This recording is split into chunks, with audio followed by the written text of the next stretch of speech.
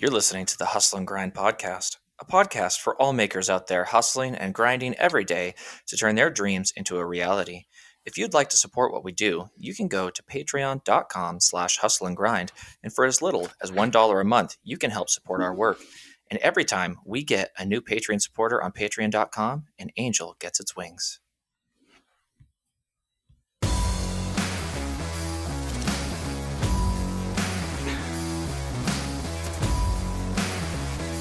I'll do it. Welcome back, everybody.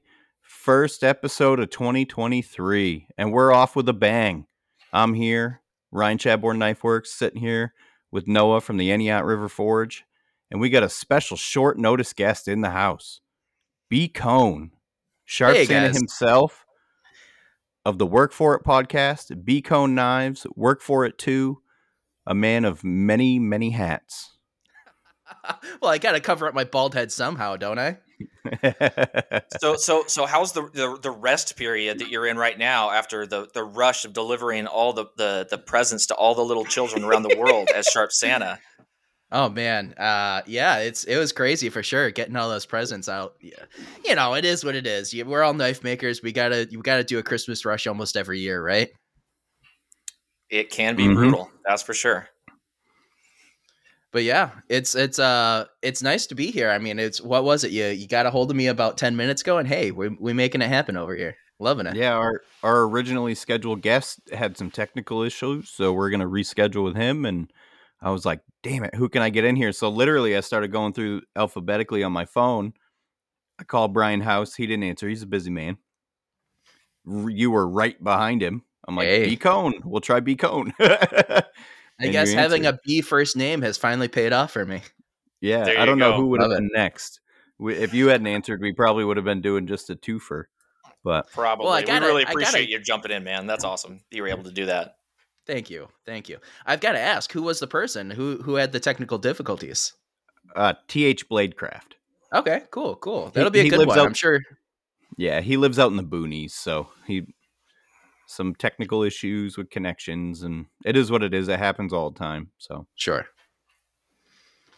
Yeah. So guys, what it's 2023. It's the beginning of the new year. I'm sure everybody's got their goals and everything, but I know this time of year, resolutions are kind of a big thing. And I know there's a lot of people out there that really are proponents of resolutions. I myself have a couple. I wanted to ask you about yours. B. Cone, your co-host, also Brian. I was surprised because he's actually a really big fan of resolutions in general, New Year's resolutions. And I think, I can't even remember what he said, but it's something like only lazy people don't make New Year's resolutions, I think is what he said. If you're a Patreon of the Work For It podcast, He said only lazy people do make New Year's resolutions. No, I don't think that's what he said. It because I remember him being very vocal about how much he loved New Year's resolutions. And those of you that are patrons of the Work For It podcast know what I'm talking about, because Brian House went on a spiel about how great New Year's resolutions are and how they can really benefit you as a human being. Yeah, honestly, listening or being there live for that after show. I mean, he was getting teary-eyed. He just loves those New Year's resolutions so much. It's really cool to hear him emotionally break down because of just his love for it. It's really cool. It was inspiring for sure. So that being said, Ryan, let's start with you, and then we'll go to B. Cone once he composes himself here. What's your guys' New Year's resolutions look like? I don't make New Year's resolutions because anything, I don't know, man, seems like it's for lazy fucks.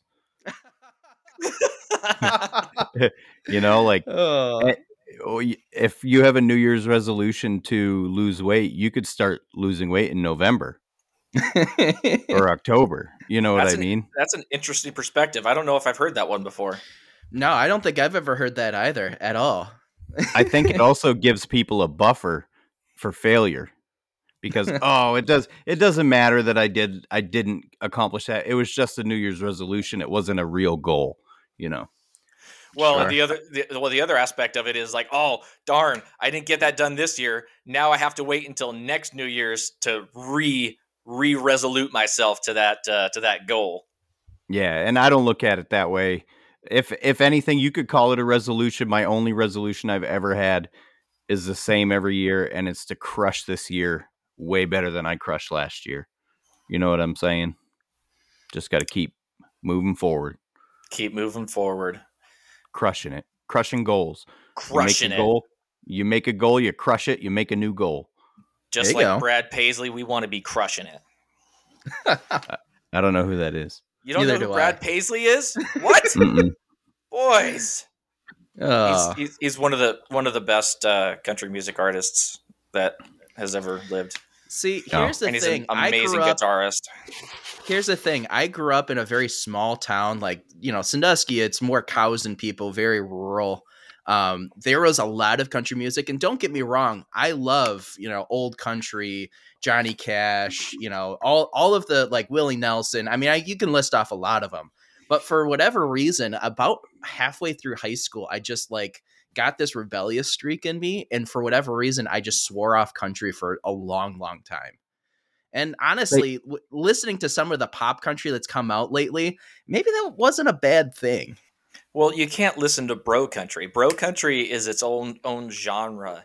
And actually, I'm not going to like say where, but I was stuck somewhere recently and somebody played some bro country and it's gotten worse than it was even when I was younger. Like my eyes What? started to twitch and I was getting ready to like go into a rage and start breaking things. It was so bad. I couldn't believe how awful it was. What the fuck is bro country? Bro country, you know who Luke Bryan is? Yeah. Oh, I call it bubblegum country. Yeah. Yeah, Okay. that too. So Luke Bryan is the father of modern bro country, and it all went downhill like after he started doing it, and it's gotten worse now. It's like country rap, which shortens really easily into crap, and it's just sort of like that hip hoppy. Like every song, you have to mention the phrase "painted on jeans," white T-shirt, and tailgate of a truck. I think as in order for it to actually be published, you have to have those things in the song. And Oh. it's awful. Like I thought it was bad before, but I heard some newer stuff, or I was forced to, and I felt the rage. I was ready to kill somebody. It was bad. The only new country that I enjoy is like coal mining bluegrass type country, like Tyler Childers, Coulter Wall, who's Canadian, bands like Poor Man's Poison, like bluegrassy type stuff. Not Yeah. like My Dog Ran Away in My Truck and or like Up Church. I really liked Wait a Up Church second. when he was. Hold on for a second. I need to have an entire album of Ryan Chadbourne just strumming on a guitar. My dog ran away. I need to hear it. We need to make it happen. I'd buy that. Oh no. Oh man, we could do a hustle and grind musical hour. Yeah, man. I'm down. Oh, no. She broke my heart. Like, Oh shit. Wow, I think you could actually pull that off, Ryan. That's good. Thanks, man. That's what I do. It was better than what I was listening to the other weekend. That's for sure. What was that? Little do you, Oh, the stuff that I'm talking about, the bro country or whatever that Oh, yeah. got tortured. little do you guys know, after these podcasts, I turn the monitor back on in my headphones and I sing to myself while I do the editing. I'm not surprised Oh. by that. Just I'm throw a actually- microphone on. Just throw a microphone on and just like have that in the background as like background music throughout the podcast. That'd go well. I am a in the car by myself singer, though. I'll admit to Okay. that. Aren't we You know all? what I mean? You just jamming, Oh yeah. jamming. And you think you sound good because the music's so loud that it like cancels out how you sound. Exactly. It's great. Yeah. And there's no one Well, there to I've- judge you. I've had so much time because my shop's an hour away to do that exact thing where you throw on music and you just, jam out to whatever you're listening to. But come Friday, that's all done with. Oh my goodness, I'm so happy for you, man. That sounds incredible. I'm excited, man. I'm That's really so excited. cool. You could soundproof your shop. I think I'm going to have to just because the neighbors are relatively close.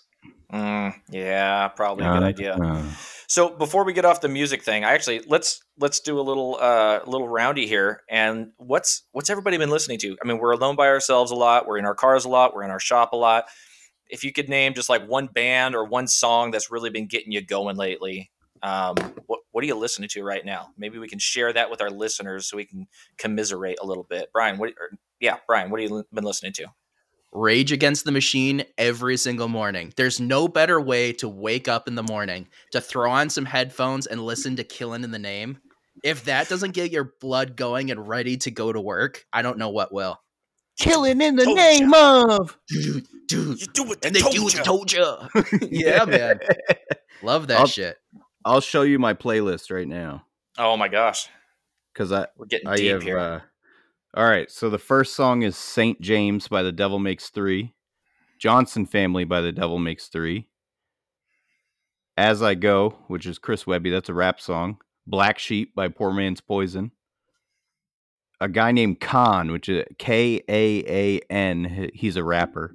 That's Mary Jane, White Lines, Snack the Ripper, Step Away, more Poor Man's Poison, Poor Man's Poison, Poor Man's Poison, Mercules, Chris Webby, Jelly Roll, Jelly Roll, some random song I like by Gone. I don't listen to any other song by them but that one. It's called In My Bones. And So this, aside from Jelly Roll, I've never heard of any of these people. I don't even know what kind of music Jelly Roll is. I just know I've heard of it. Do you have like a Spotify playlist where people can go and listen to this, or I could, so that we could kind of get an idea of what it is you're talking about? no, I have YouTube Premium, so I've got the YouTube Music app. That's the way to You know what? go, though, man. YouTube Premium, as soon as you've had a taste of that, it's hard to go back. I canceled my subscription for 2 weeks, and I was like, "Fuck, I'm going back." Yeah. YouTube, That good, YouTube with huh? no ads. YouTube with no ads, bro. No ads. It's Mm. worth it. It's worth $12 a month, and you get the music app, which is cool. But I don't know if we can play songs on here. I No, have no no, idea. no. We'll get No, taken because down. we go to we post to YouTube now, but and then and then I have a second playlist that's all Jelly Roll. It's the 4 Waylon and Willie's albums that he did with Struggle Jennings. Sweet, sweet. No, what's yours? Oh, I, so there's a band called Bad Omens, and I don't know if you get. I listen to like a lot of metalcore, pretty much almost entirely metalcore. All right. But I do listen to other genres though a lot. Actually, I talked about Brad Paisley. I listen to like good old country. I listen to pretty much every genre other than like I don't listen to a whole lot of hip hop, and I don't listen to a whole lot of I don't listen to any reggae at all. I don't like reggae. Really? Yeah, Huh. not for me, man. But yeah, so I mostly listen to metal and metalcore, and Bad Omens is a little bit of a lighter metalcore band. They don't do like it's not as heavy as a lot of other ones, especially their latest album. But their latest album called "The Death of Peace of Mind," I've been listening to that one a lot, and it's one of those things where it just gets in your head, and you just kind of have to keep listening to it because you can't stop. It's like it's there, and I'm a very obsessive person, so I'll listen to it until I'm absolutely sick of it, and then I can't listen to it again for quite a while. So It's that neurodivergent brain. that's exactly what it is. Yeah, I can't stop, won't stop. I used Hey, to be a man. huge Coheed and Cambria fan. Yep, I listened to them a lot back in the day. Back in the day, I have a keyword tattoo in the ditch of my elbow. But they're the only band that I've sought out to see live, and I've seen them live 4 times, and Wow. they're absolutely amazing live. Their new stuff sucks. I can't stand it. My brother hates me for saying that. But That's a bummer. well, I mean, it happens with all musicians. Once you get to a level of fame and wealth, what real pain do you have in your life? You know what I'm Right. saying? Like Sure, good yeah. music comes from the soul. And if you're driving around in a Bugatti and you live in a mansion, You don't have any soul. yeah. Yeah. All right, guys. So I was kind of joking about the New Year's resolutions a little bit. But do you guys We have? brought it back. I love it. We brought it We're back. going back. We're going back in the. Let's circle back, guys. Come on, we're going to circle back to this. as far as like goals for 2023, I mean, I know that we all have goals, like maybe not resolutions, but goals, things that we want to accomplish in this next year. What sort of goals do you guys have? You go Ryan, do first, you want to Brian. go? Oh, I guess I'll go first. Honestly, it's all short-term goals for me. Getting the house up and running, getting the shop ready to go. I was talking a little bit about this welder trade, and I've been trying to get a hold of him all day today, and the guy has just stopped responding. So Oh no, you got ghosted. yeah, I think he got cold feet. No big deal. Whatever. I'll Oh just man. probably get another whatever. I'll figure it out. I But wanted to on mention that, that to you actually. So we'll yeah. bring that back up when you're done with your point because I have a multi-function welder, so I wanted Okay. to give you my 2 cents on it too. Sure. I Like, love the fact that ever since I brought that up, I've had more people in my DMs talking about welders and what I should do and what I shouldn't do. Love it. I love that. I love that feedback. It helps a lot for sure. But yeah, I definitely want to learn how to weld and become competent in welding so that, obviously I can get a metal glue gun and stick things together, but I want to like weld well, you know? yeah.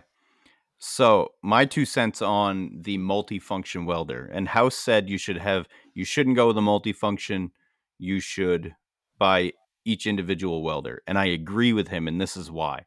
I have a Lincoln LE31MP. It's the small welder, but it does MIG, TIG, and stick. Yeah. It's I did the math. The torch is like $180. The Shit. pedals like another 200 and something bucks, and then you got to buy an argon tank that's straight argon for TIG welding, and that's another 200 bucks, 225, whatever. So you're almost up to $700 just to get your multifunction welder to weld TIG, when you could just buy a TIG welder for about that same amount of money. Do you see what I'm saying?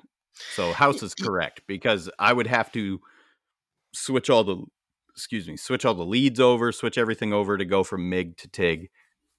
And with if you had dedicated welders, you could just. But I would say skip flux core. Ah, man, I was hoping I wasn't going to hear that because that's what I was going to go to because it's so cheap. It's cheap, but you don't have to be a good welder to lay a good MIG weld if you use a gas MIG. Okay. Like you, I mean, the gas makes such a difference. You get your nozzle close enough. That's the biggest mistake most people make is they have their nozzle too far away. You get Okay. your nozzle close enough and you listen to it and you want it to sound like sizzling bacon. Frying See, bacon.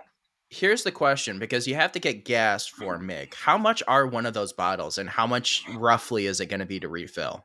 It's $60. I have a small bottle. It's the Yeah. smallest one they'll sell you. It's $60 to refill it, and it's 160 for the bottle. And you don't refill it; they swap them out.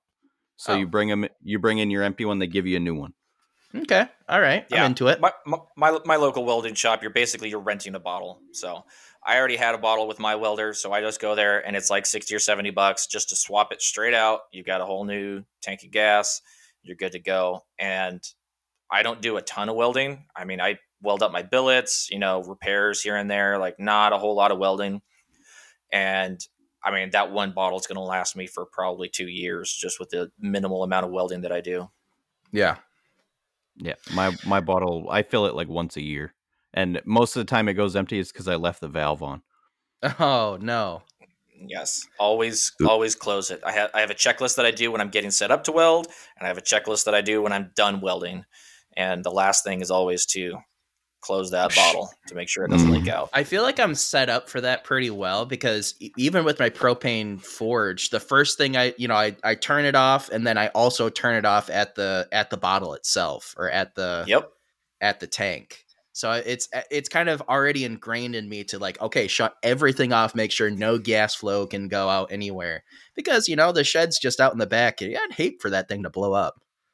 Oh, for Yeah, sure. You never trust regulators. So Yeah. that's just my 2 cents. But anyways, I completely agree with Ryan's assessment and also Brian House's assessment without having the experience that they have. Just because I've been in a lot of different professional, semi-professional settings over my adult life, and the easiest way to tell a professional tool from a do-it-yourselfer tool is how many functions does it provide? Because Mm. if you have one tool that's a good tool that's dedicated to that one thing, it's generally a better quality tool than things that are, multi-purpose. So you've got, my wife bought this thing called a sand deck, and it's like a Works brand, and she got this thing because it had all these different attachments that you could put on. It could be like a vibrating sander, it could do oscillating, it could do the fine tune or whatever. And the thing broke freaking constantly.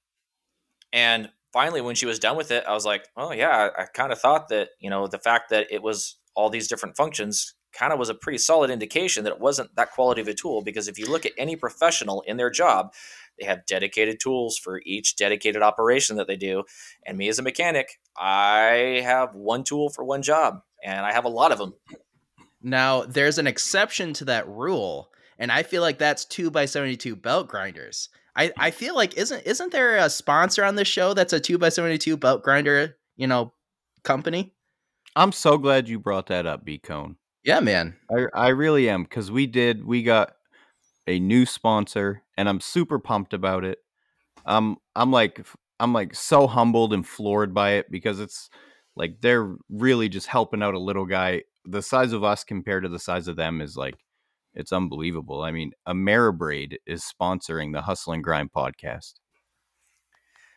Honestly, I'm still a little bit in shock, and I am so grateful to them to be reaching out and helping us. And we're going to do our best to, provide the value to them and to you, our listeners. So this week we're announcing it. We're sponsored by Ameribraid. We're going to be getting some really cool products from them that we're going to be able to test and give you guys some feedback on and how we like them. But even without that, we can tell you that these are quality products, because we wouldn't have gotten a sponsorship from a company that wasn't quality products, that we knew had the reputation to stand behind, and were not only that, but just good members of the community that we wanted to help promote. So we're going to get some more specific feedback for you. We're going to get you guys some promo codes, bring you guys some value so that you can go and save some money on some of these machines. They have some incredible attachments and tools. Their machines are excellent. I mean, they have some of the coolest packages that you can buy and stuff, with all different kinds of cool attachments. The way that they have their machines set up is really awesome. Just the versatility and they have like VFD mounts. I mean, the way that they have their machines is really cool. So if you guys would go check out Ameribraid, see what they have to offer, see what might be useful to you, see what tools they have that could help you expand your personal, tool set. Not your tool set, but like your skill set. Because one of the things that I looked at that I'm going to be getting my hands on is they have a waterfall and integral bolster jig that you can put on your 2x72. And I cannot tell you how excited I am. And this is kind of where I was going to go with our goals this year.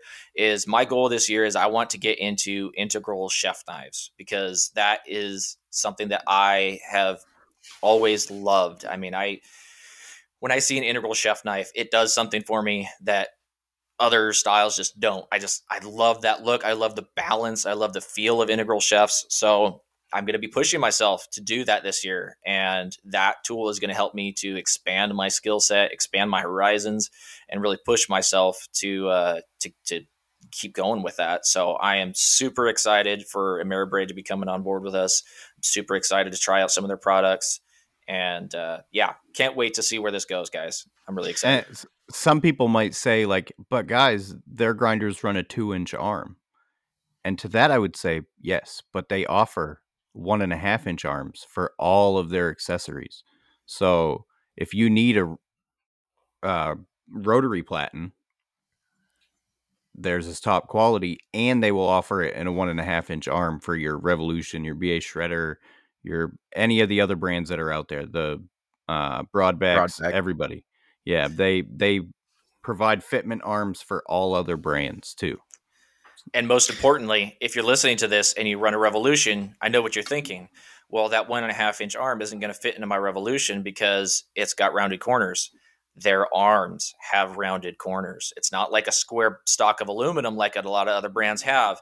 It's going to fit directly into your Revolution, and it's going to be a top quality attachment, whether it's a swall wheel attachment, whether it's the integral bolster grinder that I'm talking about, or a rotary platen, or any of their other awesome attachments that they have. It's going to fit your machine. The Now knife, they have a knife sharpening jig. Nice, So nice. You slack platen, everything you can think of. They have a hollow grind jig that comes with an angle indicator. That's pretty cool. That's pretty cool. Yeah. Another thing with Ameribraid, didn't they just have their Instagram hacked where like they had to start over from scratch again? They do. So if you're listening to this, everybody hop over there. It's Ameribraid_official on Instagram and get their numbers back up. They were at 50,000 and I think they're up to about 2,500 right now. Yeah, I saw that, and that's always been something on my mind. Like, oh my God, what happens if my social medias get hacked? Always, I mean, of course, you got to have 2-step authentication on everything nowadays because there's so many people that lose a lot in their small business because their Instagram, their Facebook, whatever gets hacked, and all of a sudden they don't have a voice. They get overlooked. Mm-hmm. Yep, God, that's brutal. Scary. For sure. So more news to come, everybody, on Ameribraid as far as discounts, promo codes, and all the things that we'll be able to offer our listeners through their sponsorship. And this is going to be great. We're super excited. Nice. Hell yeah. Moving up in the world, boys. I love it. Yeah. He didn't even hesitate. I ask everybody. I shoot out messages all the time to people. You want to sponsor me? Brunt, IsoTunes, anybody that the knife making community like has a little bit of, they're invested a little bit in us. I'll shoot them a message. Usually I get turned down. Ameribraid didn't even hesitate. We'd love to. Nice. Perfect. Let's do this. Let's go through the rest of the sponsors. Let's get them out of the way. I'm liking this role. That's not a bad idea. We'll go right now. We'll do Maritime Knife Supply. Hustle and Grind is sponsored by Maritime Knife Supply. Whether you're looking for steel, abrasives, handle material, forges, epoxy, or anything for making in general, Maritime Knife Supply has you covered. And in the U.S. or Canada, they ship faster than the great Cobra chicken goosesses that their country is known for. Go to Maritime Knife Supply, and when you buy a 10-pack of belts, get 10% off. And tell them we sent you, eh? Thanks, Luke. Yeah, thanks, Luke. That's a good one. And, we always talk about how much we love Lawrence. He just had an incredible Boxing Day sale on his website, so I hope everyone got in on that. Aside from that, he made a post. I think they sent out, it was in total like $6,000 worth of gift cards that they sent out to all of their good customers, all their best customers, the people that support them. So, talk about the community supporting itself.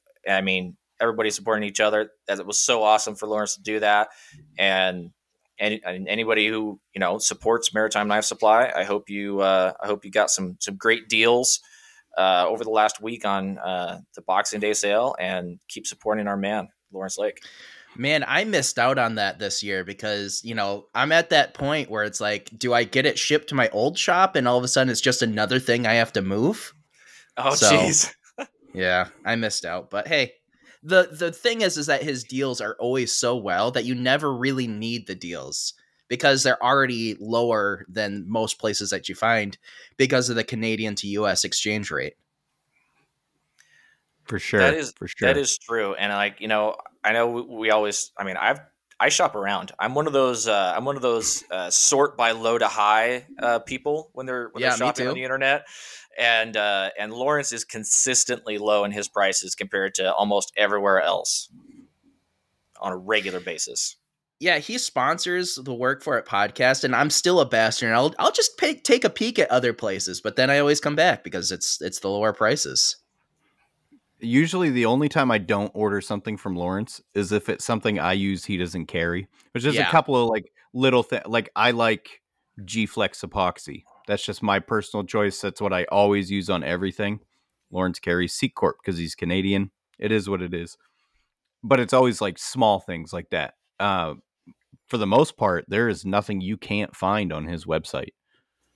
for the most part.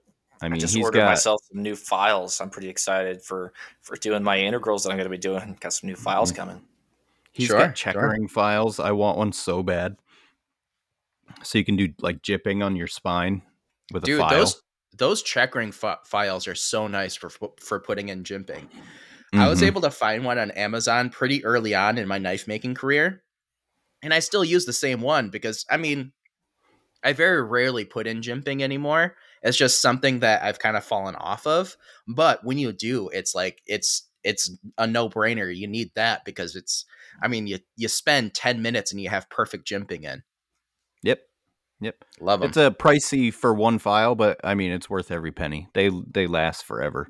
So everybody go check out Lawrence Lake over at Maritime Knife Supply. Yeah, man. And I felt like an idiot. I got a little thank you from him on that, the gift cards he sent out. And I didn't see his post. So I just randomly got an email that I had a gift card. And I messaged him. I go, what's this for? Is this still valid? He was like, yeah, it's this. Oh, I'm an idiot. My bad. Sometimes I get scrolling and I just scroll right past stuff. Yeah, same here. I used to have so much junk mail in my Cone Knives email that I basically had to go through and unsubscribe to everything except for things that persist to my knife making stuff. Just because, you get a couple hundred, emails a day of mostly of shit. And all of a sudden, you get something that you need and you just miss it. Mm-hmm. Ugh. It's just one of those little things, man. All right, man. Let's do one more sponsor and get those bills paid, and that way we can move on. Let's do it. Phoenix Abrasives. Hustle and Grind is sponsored by PhoenixAbrasives.com, your one-stop abrasive shop. They stock all the abrasive belts you need in all sizes. They also offer knife-making kits, which have all the goods you need in one kit, as well as hand sanding and buffing materials. Go to PhoenixAbrasives.com and use the code HUSTLE10 for 10% off your order. Thanks, Luke. There you go, gentlemen. PhoenixAbrasives.com. Everything you need right there. They had an end of the year sale going on. It may still be going on. I'm not sure when it ended, but it was 11% off everything on the website. Nice. See, I've never had Phoenix Abrasives. I for whatever reason, they just missed my rotation of things I've ordered. So I guess I don't have very much experience with them, but everything I've heard has been positive.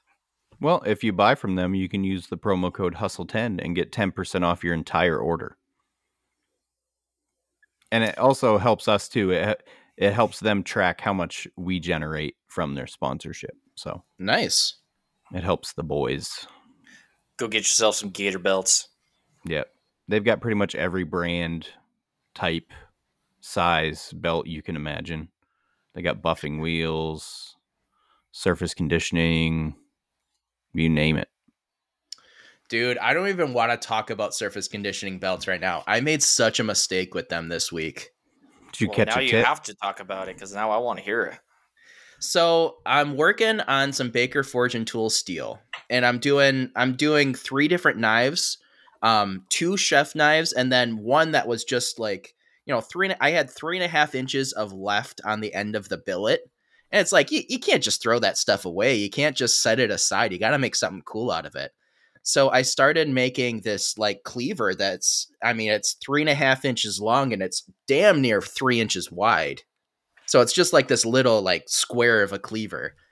And it had a little stick tang. So like, that's going to get buried in the handle, whatever. It's just, honestly, what I thought of it is, it'll be a cool little side project. And then also I can use it to like test what the steel etches like. So I can test on that one. And then when I'm doing the 2 chef knives, those ones can actually be done with some knowledge of what works best on this. It was bronze diamond mai from Baker. Ooh, and that's a cool pattern. Oh my God, it's so cool. It's so damn expensive. It's crazy, but it's worth it. I mean, one of them is a customer, and then the other one I'm doing a collaboration with the art of craftsmanship. So that's nice. Devin it's and gonna Dustin be really fun. O'Hara. Sure. Yeah, great guys for sure. But yeah, anyway, so I'm working on this test little cleaver, And I've got the bevels ground in, ground it down to 0. And I'm, as I'm going up through the grits, I go all the way up to 600. And I just got some new. I've always had the ultra fine surface conditioning belts. I've always used them. They're just so nice. They leave a really nice finish. But in my last order, I forget when, I ordered the fine, which is the blue, and then the medium, which is like the maroon color, that brownish maroon color. So I thought, okay, I'm spending all this extra time, and I'm making sure every single scratch is out of it all the way up through 600 grit. Well, let me just run through the surface conditioning as well. And I've never used the medium stuff. So I throw it on and I do one really heavy pass, and I'm like really going at it because I really lean into the surface conditioning belts. And I pull it away, and honest to God, it went from like a 600 grit, really nice scratch pattern, down to like it looks like 36 grit scratches across it. Really? And it's like, oh my God, I spent all this time really finessing all of these grinds, and all of a sudden I'm back to 36. Yeah, those surface conditioning belts, you kind of have to break them in, because when you first get them, the grit is like so solid on the outside. It's like a real abrasive. Like the coarse ones, you could take metal away with them. Honestly, I did. I mean, looking at how deep of scratches, and there's a solid spark trail underneath of it, and maybe that should have like awakened my monkey brain of, oh, I'm grinding on this thing and I'm getting sparks. Maybe it's putting in scratches, but no, I didn't think about it. Oh, that's brutal. What speed were you running it at? Oh shit, probably 80, 90. Just going at it, just working. I had my headphones on. I was probably listening to you guys. I was jamming out, and I wasn't thinking. Oh man, yeah. I usually run those surface conditioning belts at a real low speed if I'm using them. Really? I do too, because they build up heat, and it's the last thing I do, so I don't want to like risk anything. But I've had close calls with them. I've caught the tip in them before. Oh yeah, I've done that too. I was doing the spine on a chef knife up on the slack, not even thinking about it, and I tilted it up and it caught the tip, and it like cleared my arm. Like just barely missed my arm when it flew past me and hit the floor, and I was like, yeah. Oh, I deserved that. That was dumb. I did the same thing when I first got my 2x72 on a buffing belt. And I was trying to do the bottom of the handle and just get that nice, really trying to polish up the tang. And I go around it, and it's just it had a flared back, like the flared back tip. I blanking, but anyways, on the heel of the knife, right up towards the tip. It was like that like a fillet knife, like I do my fillet knives. Okay, all right. So I'm trying to get the tang to really get polished around the handle, and all of a sudden it goes into the belt and it throws it actually into my face. What? And luckily the balance point was ever so slightly forward of the middle of the blade. Hey, I wasn't taking out any of the tang or any of that. I was still very new. I didn't know what the hell I was doing.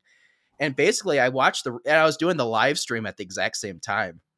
So, my mom's on, Emily's on, a couple other family members were on, and I'm grinding away. I'm tired. It's after I worked at Target.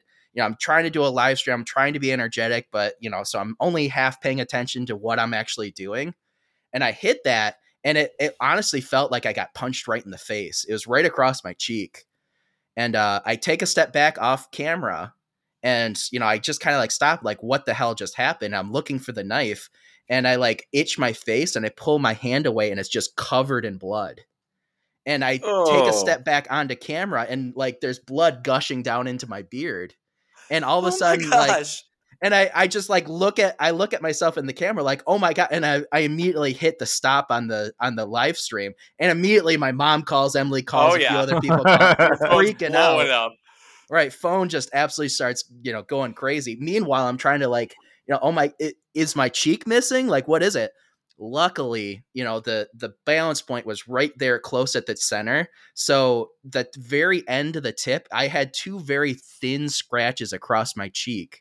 So like the very tip of the blade went around, did a revolution, did another one ever so slightly deeper, and then the heel of the knife punched me the end of the knife the handle punched me in the face and then fell into the water bucket.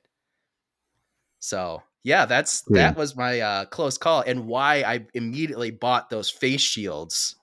And it's just one of those things, especially if you learn how to make knives and you don't have a mentor, you tend to learn things the hard way. Mm-hmm. Yeah, For sure. Crazy shit. That's true. I've broken too many belts. I think I've broken more than anybody that I know of. Like, it just happens to me on a regular basis. That time where it slapped you on the top of the head and like took away big chunks. Split me open right there. Yeah. That's wild. Yeah. I think I pushed too hard. I think I've only broken one belt. I think that's it. Now, when you tighten your belts, Ryan, are you like really cranking those things tight? No, it's like halfway on the piston. It's like, I think it's me. I think I push too hard when I'm profiling, because it's always when I'm profiling.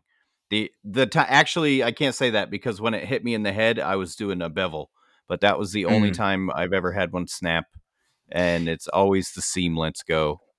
Is it that your platen is too far forward of the edge of your wheels? I use a straight edge and I line them all up. Oh, no shit. I hold it against. So I've checked everything. That's the only thing I can think of, is I'm pushing too hard, or I'm getting them too hot, and that's why the seams are failing. That could be, because it's always while I'm profiling. Noah, I mean, Brian and I have shared some dumb shit we've done. Noah, I feel like it's your turn. Oh my gosh, I've Put done you on plenty the of spot. dumb stuff. Oh, okay, well, here we go. Here's one. This is not knife making related, because I don't injure. I injure myself when I'm knife making, but it's always small, like stupid things where I just like grind a knuckle off or something like that. I mean, I've been cutting something on the bandsaw and then just like pushed through and then like cut my thumb. I was so mad at that one, because it's like, it's the face of my right thumb. Like, I'm a mechanic and a knife maker. Like, are you kidding me? Now I have to not use my thumb for like 2 weeks. I was pissed about that one.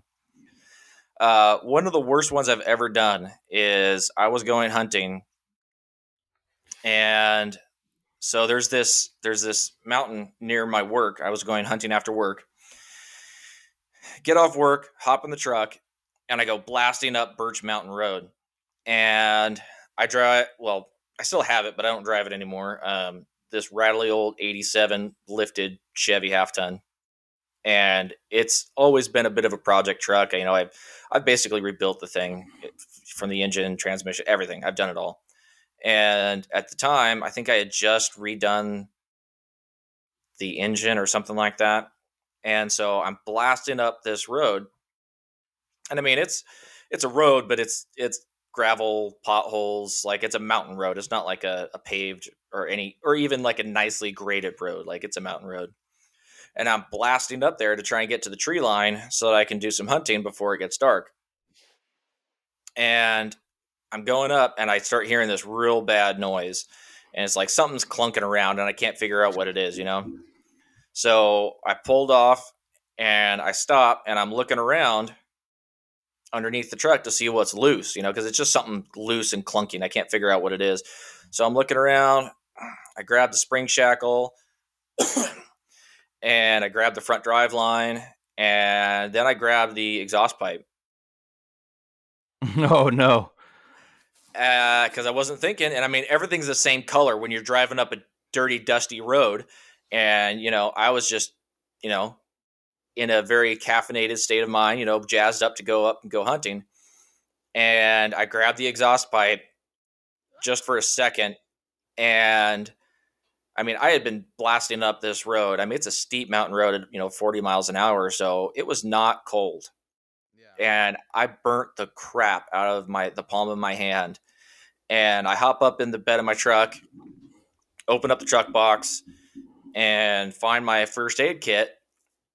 And I don't have any burn gel in the first aid kit, but I do have like one of those emergency ice packs. And I've never used one of the emergency ice packs, but you've got like, there's like a little bladder in there that you break and it creates a chemical reaction and it freezes so that you can have a cold pack. So I open it up and I can't figure out where the thing is. So I'm like, oh shoot, there's another layer. I got to open it up. Damn it. So I opened it up and all the chemical that's in there spilled all over my hand. And so now I've got a hot burn from the exhaust and a chemical burn from whatever the heck is in this cold pack. So I'm sitting there, I'm almost in tears. Like this thing, like it's already blistered up. Like some of my skin is still on the exhaust pipe. And I just got so angry. And I'm like, you know what? No, like, because back when I used to rifle hunt, the season here in Washington for rifle is literally 2 weeks long. That's all you have all year. Wow. And so I'm like, no, I am not. This is not happening. So I blast the rest of the way up to the tree line, and I'm like, all right, I can barely see because I'm like in this searing pain. And I go up to this road that I hadn't been on before, and I'm like, all right, I'm going to go on this road here. And oh man, this is pretty tight. And it's not a road, it's a Jeep trail. And I go around this corner, and there wasn't enough space, and I hit a tree, and it wrecked right into my bedside. And just, I mean, there's this big old dent in the side of my truck. And I'm one of those people that like really loves their truck. Like, I'm kind of like, it has a name. Like, I love my truck. Like, her name is Babe the Blue Ox because it's a big blue old Chevy pickup truck, and she's an ox. She'll go anywhere. She'll do anything. She'll haul anything, you know? So she got that nickname, and I was so freaking upset. And I was like, all right, I guess I can't do this. If I can't even drive, I can't shoot a deer, you know? Like, I don't know what I was thinking. I was just so stubborn, you know? So I go back down the mountain in defeat. I swing by the gas station and grab a bag of ice, and I drive home with my hand on this bag of ice on my lap, just trying to cool my hand down. And I go home, and I pour myself a glass of Jameson. I sit on the couch, and my wife's like, "What? What happened? What's wrong?" I was like, "I wrecked my truck." And she's like, "What? You wrecked your truck?" I'm like, "I messed up my truck. I burned my hand." She had like no idea what's going on because like I'm in so much pain. I can't talk. Like my whole hand is just a giant blister at this point. And I'm so upset that I messed up my truck. And she's just like, "What happened? Are you okay?" I'm like, "I'm fine. I messed up my truck." Yeah, that was a bad day. And then you wrote a new pop country song about it. I burned my hand. I wrecked my truck. I got no deer. Couldn't shoot a deer. It was like I'm looking in the headlights. I've had quite a few. God, why did this fall together so quickly? I'm telling you, you guys need to make an album.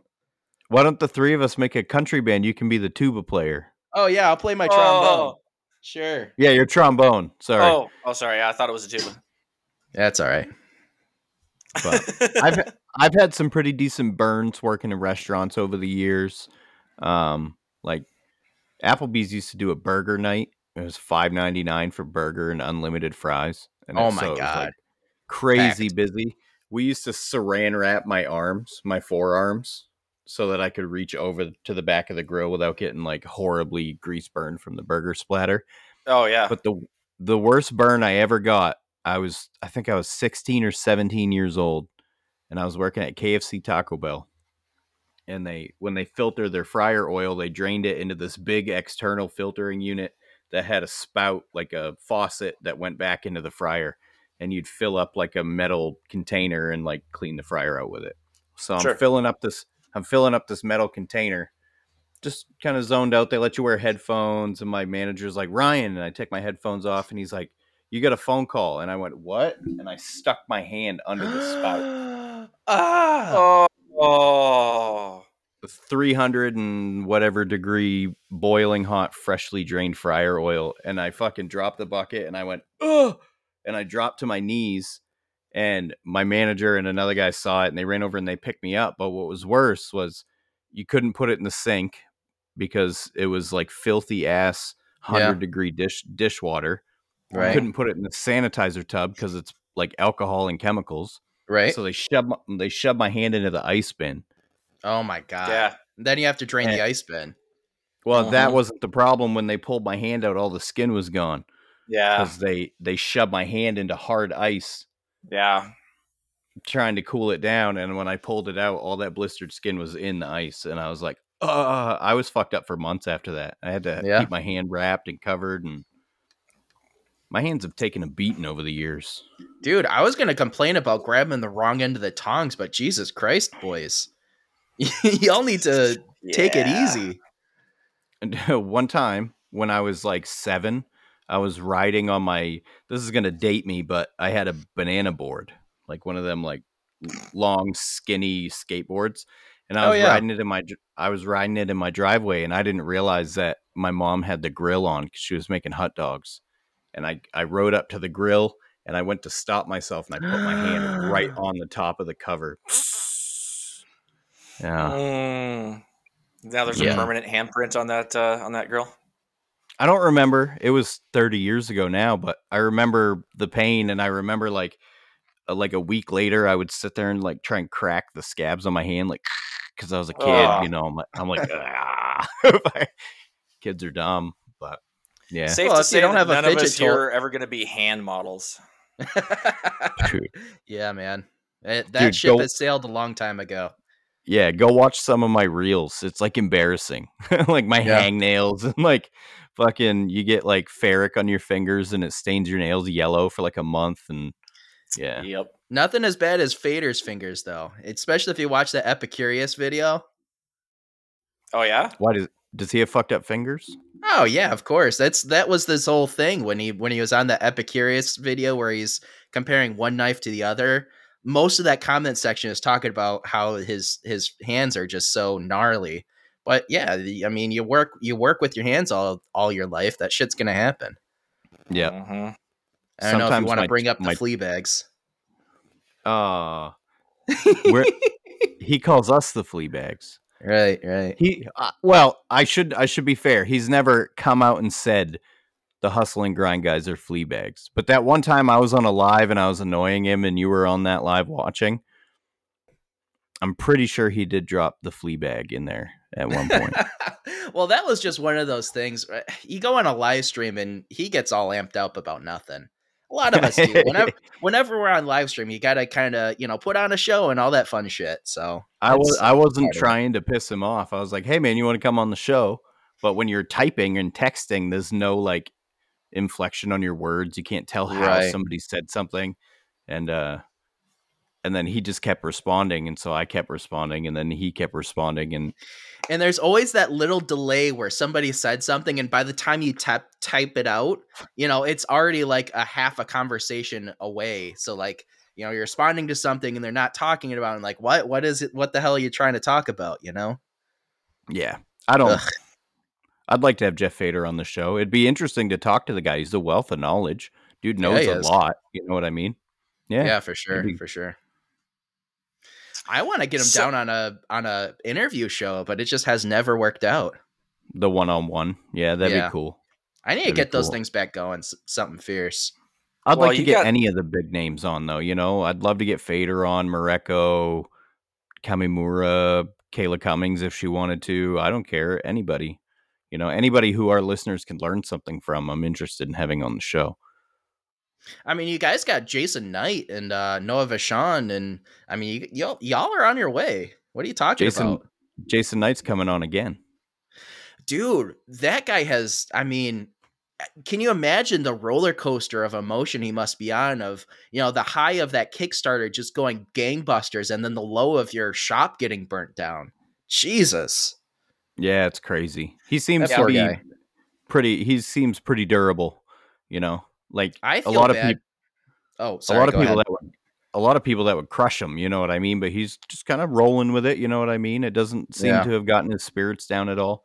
He's coming on the last episode in March, and we talked about it not talking about knives at all, and it being an aliens and crazy shit only episode. Dude, that's gonna be a good one for sure. That's gonna be a lot of fun because I've been finding out some interesting information on the internet lately, so I'm saving it all for that aliens episode. It's going to be a lot of fun. But while we're talking about Jason Knight, the GoFundMe for Tristan and Abigail Knight, and you can find this linked off of Jason's social media, Tristan's social media, or if you want to, you can just Google GoFundMe Tristan and Abigail Knight, and it'll be the first thing that pops up. So Tristan and his wife, they're actually expecting a kid very soon. And Just born. so, oh, really? Yeah, he posted pictures of a cute little baby. I Nice. totally missed that. Okay. All right. So brand new kid, just lost the shop where they used to work in, just lost all of his tools. So there's a GoFundMe to help them out. It looks like as of right now, when we're recording this, they've raised $9,810 to help them out with the costs of rebuilding, getting all their tools back, and getting back in business. So if you're interested or can, go check out that GoFundMe. And while we're on the topic, Pickle's fundraiser for his sister-in-law and his brother is going really well. I think we're up over 13,000 or so raised for them. Damn. And when I last looked, there was 21 knives, 3 axes, and a few other things that have all been donated. So there's and a number of, I think, speaking, Lawrence is in there along with you, Ryan, for some maker giveaways. So people that have contributed that are makers.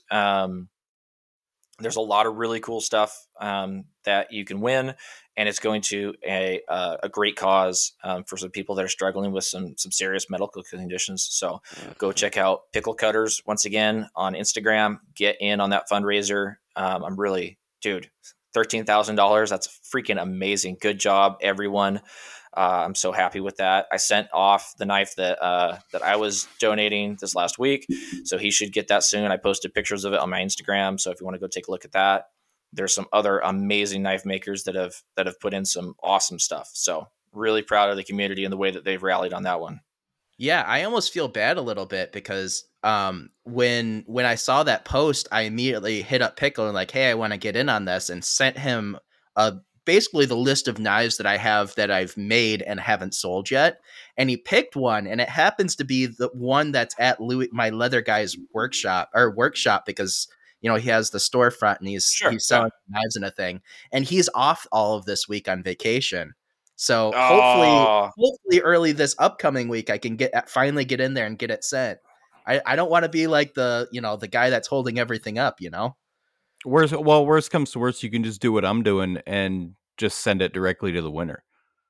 That could so be a thing. Whoever wins my handle material out of the makers, I'm just going to ship the box to them. See, I kind of want to send something over to Pickle just so I can like get something in his hands so I can be like, oh, I like this, I don't like that, and that type of a thing. So you have ulterior motives. This is a good opportunity to get some work into another maker's hand. Just maybe get some feedback, That's true. That's fair. I get that. I got a handle material right here waiting for you. Oh, yeah? Yeah. Oh, I can't stretch. We got some. Oh. Wood. Ooh, and then pretty. This is some I did this myself. Nice. Damn, that's pretty. And then you guys that are listening to the audio only version are missing out because that is some beautiful double dyed wood there. Yeah. Yeah, I'm getting my method down pretty pat, so I think I'm going to start sending out chunks of my own stuff for people to test. Now, say again what exactly it is, because I think you are leaned just far enough away that we couldn't hear you on the mic. When? The materials that you just put up. Oh, the ones for you? The orange and green are compressed hempwood.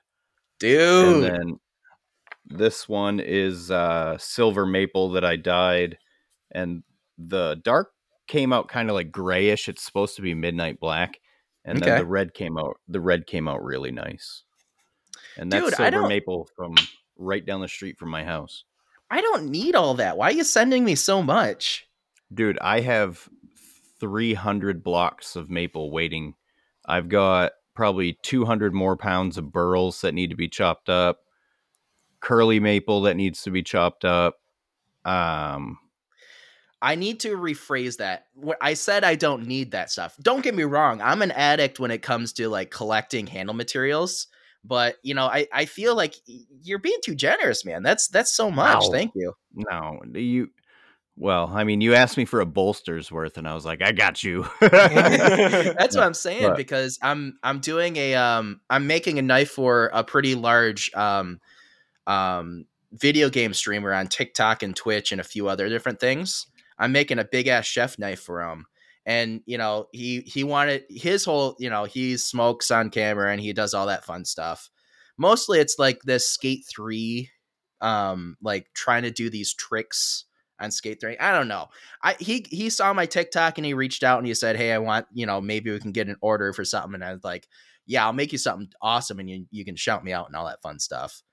But yeah, I just wanted to do a little bit of like hemp wood up by the bolster, just because, hey, it just kind of all ties in. have you ever worked with hemp wood? Not at all. Make sure you seal it with something. Oh yeah. Don't just go for like the high buff finish, because it will like fray and get rough Interesting. over time. Yeah, you have What to do you? seal it with something like a CA, like do like a CA finish or True Oil or something like that. I mean, obviously not True Oil if it's going to be for food, but Right, right. See, I didn't know that. It was just the CA glue, the super glue, seal it yeah, all up. like Yeah, it's pretty yeah, simple. yeah, it's not Nice. bad. The stuff looks super cool when it's finished. For sure, for sure. I mean, it looks cool just from what I could see over that camera. Yeah. One more thing I wanted to mention. I know there's a lot of makers out there. Everybody knows everybody's lives change sometimes. Jamie the Squid is selling off his entire shop. Whoa, what the Um, hell happened? nothing bad. His family wants to travel cross country and like, go be free and see the world basically. And so he's going to go do that for a while. And then when he gets back to wherever he settles down, he's going to build a proper shop. But he's I'm already claiming all the consumables like belts and shit like that. He's getting me making a pile and making a price for me, but he's got multiple band saws. He's got Revolution. He's got a Vander Sander. He's got motors, VFDs, wheels, forges, acetylene torches, fucking anything you can imagine that we would need in one of our shops. He's got, and he's selling it. So Wow. hit up Jamie the Squid if there's anything out there anybody needs. So Wow. All right. Wow. That's intense. I saw he had some stuff up for sale. I didn't know what was going on though. yeah, no, he's just clearing house because they're selling their house and they're just banking up all their assets into liquid cash so that they can go and travel and see the world and fucking be free. Sounds like a Cool. fun time, honestly. Well, I Yeah, got one thing I want to go ahead. No, go ahead. Oh, I was gonna say I got one thing I want to talk about. So, if there's one thing that I can tell you guys, you listeners out there, is that I will never lie to you. So Okay. I have something that I need to get off my chest here. So a couple episodes back, I was talking about my new kiln, and I talked about all the amazing things that you get for such a low price. And as soon as I got done with that podcast, talking up this kiln so much and saying how great it was, I went out to my shop and I flipped it on, and it blew the breaker immediately. And then I went and I checked my wiring, and I was like, "Huh, is something wrong?" And I turned it on again, and it blew the breaker again. And I'm not going to bore you with a long story, but basically, it had a short in the relay. So there was an internal short in the relay. But here's the good part of the story. I got in touch with Paragon. They helped me diagnose it because obviously they can't just say, "Oh, it's doing that. Well, it must be this." So luckily, I'm a mechanic. I brought home my multimeter. I tested a few things. We got it narrowed down, and they sent me out parts to fix it because it was brand new. So they warrantied out the parts for me. I swapped it out, no problem. So it's not like I had to ship off the kiln and have them go repair it and then ship it back to me and spend a bunch of time, screwing around with that. They were able to help me diagnose it. They FedExed like overnight or 3-dayed me the parts to get it fixed. My kiln is back up and running, but I just had to tell you guys that happened to me because I talked it up a lot, was talking about how great and awesome it was and how there was nothing wrong with it. Well, and then literally within an hour of me recording that podcast, I went out to try and heat treat a knife, and then boom, it was done. I couldn't do anything with it. So sounds like good customer service, though. it was excellent customer service. And this is, we've talked about, building kilns versus buying kilns and stuff like that. If I had built that kiln myself, what am I going to do? How do I know what's wrong? I had a wiring diagram that I could go off of with this. I had customer service. I had, really friendly, knowledgeable people helping me out. And so I really appreciated that. And I wanted to shout out to Paragon for getting that stuff to me so quickly, being so quick and easy to contact me. I mean, I was talking to people on the phone. I was texting people. Like it was really great. The customer service that I got. So I'll shout out to Paragon for that, but it kind of sucked. Not going to lie. And if Paragon wants to sponsor the Hustle and Grind podcast, we would be amenable to working out some sort of deal. Now, it wasn't straight through Paragon. It was like a sub company that made that thing. Is that right? Well, it's a Paragon oven. It's made by Paragon, but it's made to a specific. They don't. Paragon doesn't make that oven and sell that oven through their regular retailers. It's a USA knife maker supply company only product. That's a collaboration between their Knife Dogs brand and Paragon. So you can't buy that oven directly from Paragon, but it is a Paragon oven that's made for USA Knife Maker. See, that would have been like where, as soon as you started talking about there being issues, I was envisioning, oh, well, yeah, it's a Paragon oven, but it's not our name on the side. You're going to have to talk to those guys about it and kind of give you the runaround. So it's awesome that Paragon stepped up to the plate and got you squared away. Was it the same lady? No. That you talked to about the paint color? Like she's like, shit, it's that baby poop brown guy again. No, that lady was from USA Knife Maker. So for that issue, I contacted them. But this issue, I was like, there's no point in me even talking to USA Knife Maker. They're just going to direct me to Paragon. So I cut out the middleman and went straight to them, and they helped me get squared away really, really well. So shout out to them. Nice. Really appreciated that customer service. And stuff happens. Like I imagine any brand of oven can have issues. You're talking about electrical issues. If I'm a mechanic, what's the number one thing that goes wrong on vehicles? Electrical concerns. So I was going to say sensors, but yeah, electrical issues too. Well, sensors are, the same thing, sensors, electrical issues. It's all the same, So am I surprised? No. Disappointed a little bit because I'd only used it maybe 4 or 5 times before it broke, but clearly it was just, it was a part. It wasn't like it was manufactured poorly. It wasn't like when they assembled it, something went wrong. It was, I'm sure they don't make their own relays. It's probably a part that they order in, and then that goes into the assembly of their ovens. So, in my experience in the small engine world, because at my work we sell everything, big giant commercial zero turns all the way down to the tiniest little chainsaws. If you're gonna have an issue, it's gonna be within the first couple times you use it. Hey, there you go. So you just found the weak link, and now you got it fixed. Yeah, because like Noah said, it's all assembled parts from different places. You know what I mean? So like most of the time, if we see a failure, like on a mower, the starter was bad from the factory, or it was a junk battery from the factory. It happens all the time. Sure. Yep. So now I just got to wait for it to warm up, and then I can paint the oven black, and then I'll be happy. Oh, so it's still baby puke orange or green or whatever, like that weird brownish color. It's still baby poop brown because I try to keep my shop above 30 degrees because I don't like my stuff freezing, but it's still not warm enough to paint. So once the weather gets above like 50 degrees or something, I'll paint it. I want to pick your guys' brain because I am like right getting down to the last. It's Friday. We get our keys now. So it's very soon that I'm going to be in the new shop starting to set things up and figuring things out. I want to hear your guys' pitch as to, what is an absolute must for a shop and what should I try to stay away from? As far as setting your shop up, my advice would be the first thing you want to do is probably check your local building codes.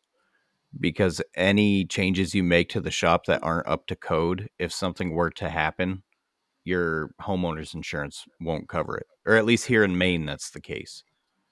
So like I wanted to put OSB on the walls in my shop because it's durable. You can mount right to it.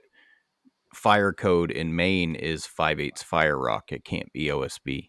So Interesting. that's why I went with sheetrock because I had to. They made me, So I bastards. should actually look at the codes and, do it proper. Yeah, you should because if something happens, and your homeowners doesn't cover it, then you owe the bank for a burning pile of rubble. Right. Oof. Yeah, that's a good point. And especially because I think you talked about on your podcast, you're going to have to do some electrical upgrades and stuff like that.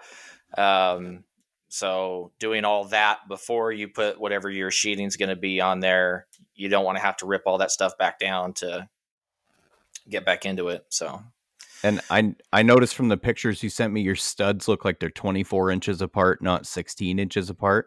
They are 24 inches apart. So I would check the code on that. They may make you add some extra studs, which is no big deal. I mean, it's like $3 for a 2x4, and it then you just was cut them to $3 length. for a 2x4. Lumber's going back down, but you just cut them to length and put them where they need to be, and you can toenail screw them in place. It's not, you don't have to rip anything out to add more studs. Right.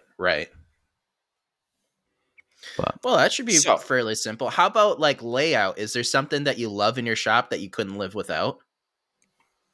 I have a lot of benches, and I need more benches. Like Okay.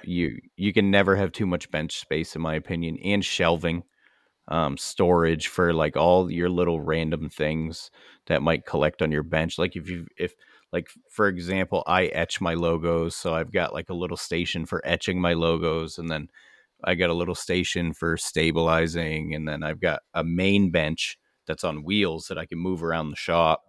Well, they're So all if in Maine. They should all be Maine benches. Oh, Let me get my trombone out real quick. Yeah, Sorry. no kidding. that was a good one. That was a good one. You were quick on that one. But, Sorry about it. like go ahead, my Brent. my mobile bench is the one, like if I'm doing an odd job or I'm gluing up handles or something like that. Like that's the primary bench I use, and then the rest of them are set up for specific jobs like kydex, stabilizing, shit like that. The grinding bench is the one that I would pay the most attention to because I didn't when I built mine, and I need to rip it out again. Oh, So no. it needs to be changed. It's like at first it was too high, now it's too short. I want to put both my grinders side by side, and yeah, it's so. How about you, Noah?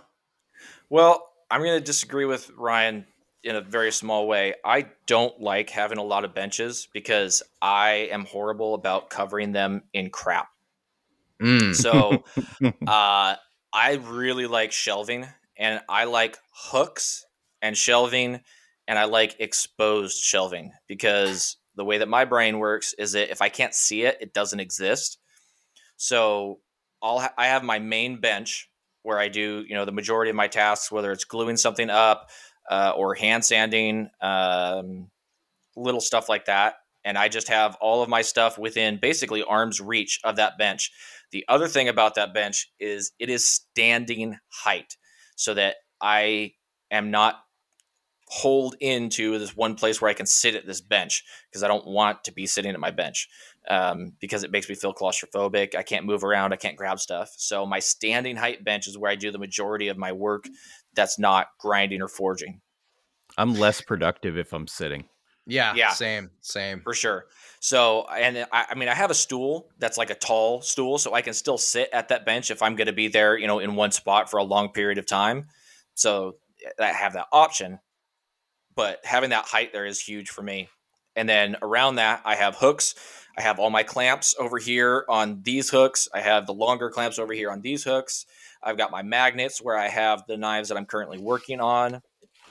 And just having that sort of like main base of operations that you can operate from and work through. I have a large set of shelves to my left where I have all of my kydex equipment. So my kydex press, all of my sheets of kydex, those are all on these shelves over here to my left.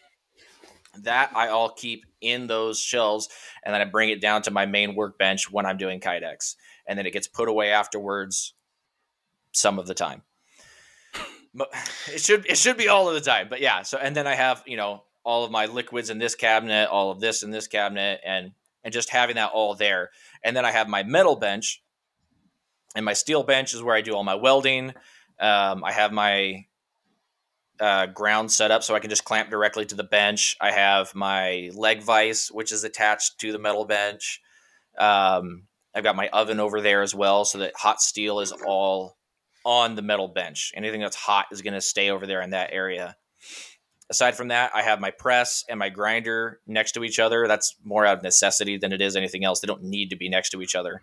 But then I have my vacuum set up right next to my grinder so that when I'm doing wood, I can just move the hose over and just suck up all the wood dust that's coming off of the grinder. And then I can clean up all the metal dust and everything that goes around the grinder because my vacuum is always there. It's always plugged in, and I can just grab it straight from there. And I have one of those little tornado dust collecting buckets on that attached into my vacuum so that I don't have to worry about it clogging up the filter all the time. So it sounds like you guys are not proponents of trying to build a grinder room to try to keep all the dust all contained inside of a small little section. If I had the space, 100% I would, because that's the biggest thing in my shop that's an issue is dust everywhere. Like I keep all my podcast stuff out here set up, and if I'm grinding, I'll have to come over and wipe off my laptop, and it accumulates everywhere. So how much space do you have? 26 by 28. Okay, so I mean you're a little bit larger than what I'm going to be in, but it's not that much larger. I have a load supporting wall in the middle though, so I've got a wall that separates it. So gotcha. I thought about putting it upstairs because it's 2 stories and doing all my grinding upstairs like in a booth. Oh my god, in the summer you would die just from the heat. It's like 110 degrees up there in the summertime. Oh yeah, screw that. I'd have to put an air conditioner in. How big is your new shop, Beacon? It's going to be 19 by 24. That's a good size. 19 by 24. So, yeah, so you're going to have room to where, I mean, even if you just hung like that thick plastic sheeting and just gave yourself a level of separation to separate your grinders, that's going to cut down on the dust on the rest of the shop quite a bit. I don't have that option. So my new smaller shop, I used to be in a 30 by 30 shop, and I was going to wall off a grinder area. I just never got around to it. And then I moved to my smaller shop, which is probably closer to like 12 by 16 or so. Mm-hmm. So, which don't get me wrong, I like it. I like the smaller shop because it forces me to be more organized, and I can't move stuff around, and I'm not running from place to place because everything's closer together, and I can keep it heated and I can keep it cool. So I like my new shop. I just don't have the opportunity to create a grinding room in it. Yeah, I should probably point out too, I don't use my entire shop for knife making. Like behind me, see that dirty piece of wood? Yeah. My grinder's behind that, and then most of the knife making's done on that half, and then over here, like where my four-wheeler is I was gonna say, does that count as a love you? Where my four-wheeler is, that's like where it lives. So that area's for like my rupsters against the wall over there. So there's like a quarter of the shop's used for like my snowblower and shit like that. Another quarter of the shop's where my wood stove and the heater is, and my TV and my chair. That's like my man cave spot. That's a hard thing to have in the shop. It takes TV and a chair. Oh my god, I would just get nothing done. It takes some discipline. Sometimes I'm like, all right, I'll take a break and I'll sit down and I'll be like, oh, I'm going to sit for 10 minutes. And then an hour goes by and I'm like, oh shit, I got to get up. I got to do something. But the other half is all knife making. And upstairs. So you said you were in 24 by 28? 26 by 28. So roughly you're cut that in half, and that's your knife section. Mm-hmm. Okay, so I mean, yeah, that makes sense.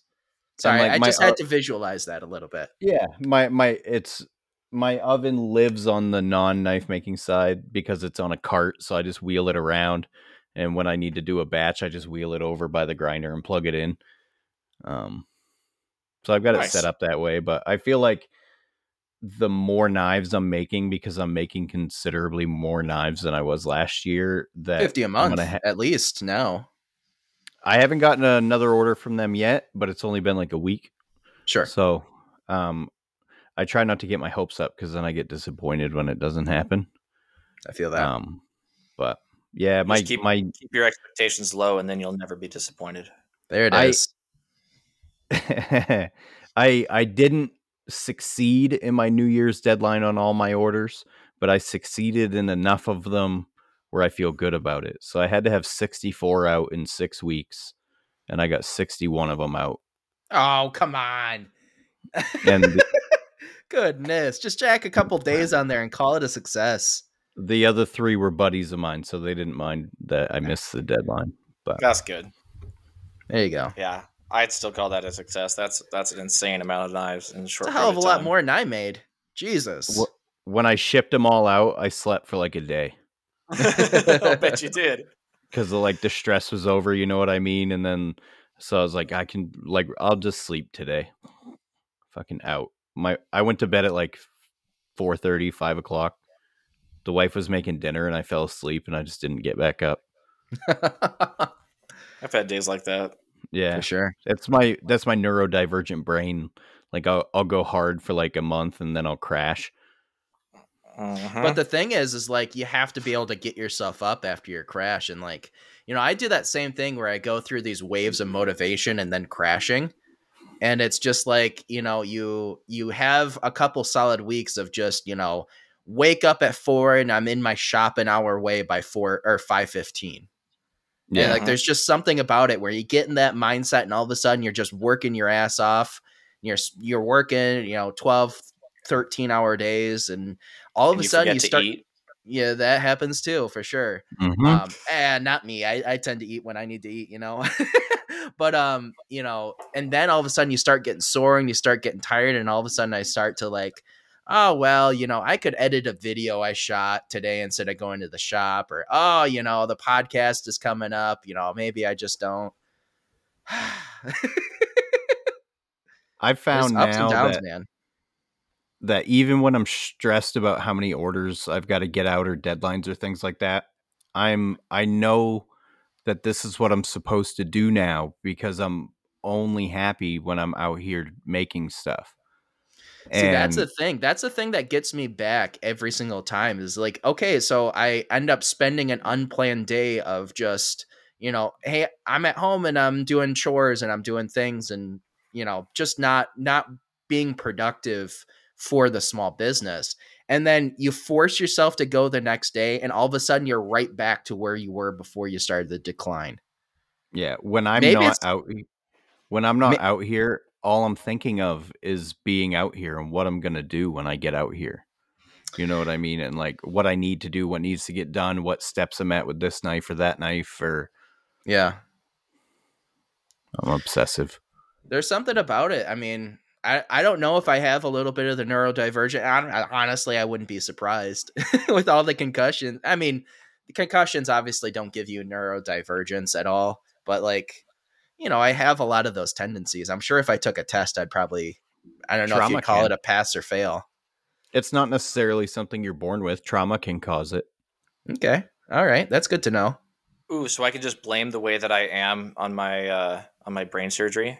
Like that's sure. I could just, all right. Yeah. That's so wild. We were talking about it before the podcast. That is a wild setup you've got going. Unlike Lady Gaga, I was not born this way.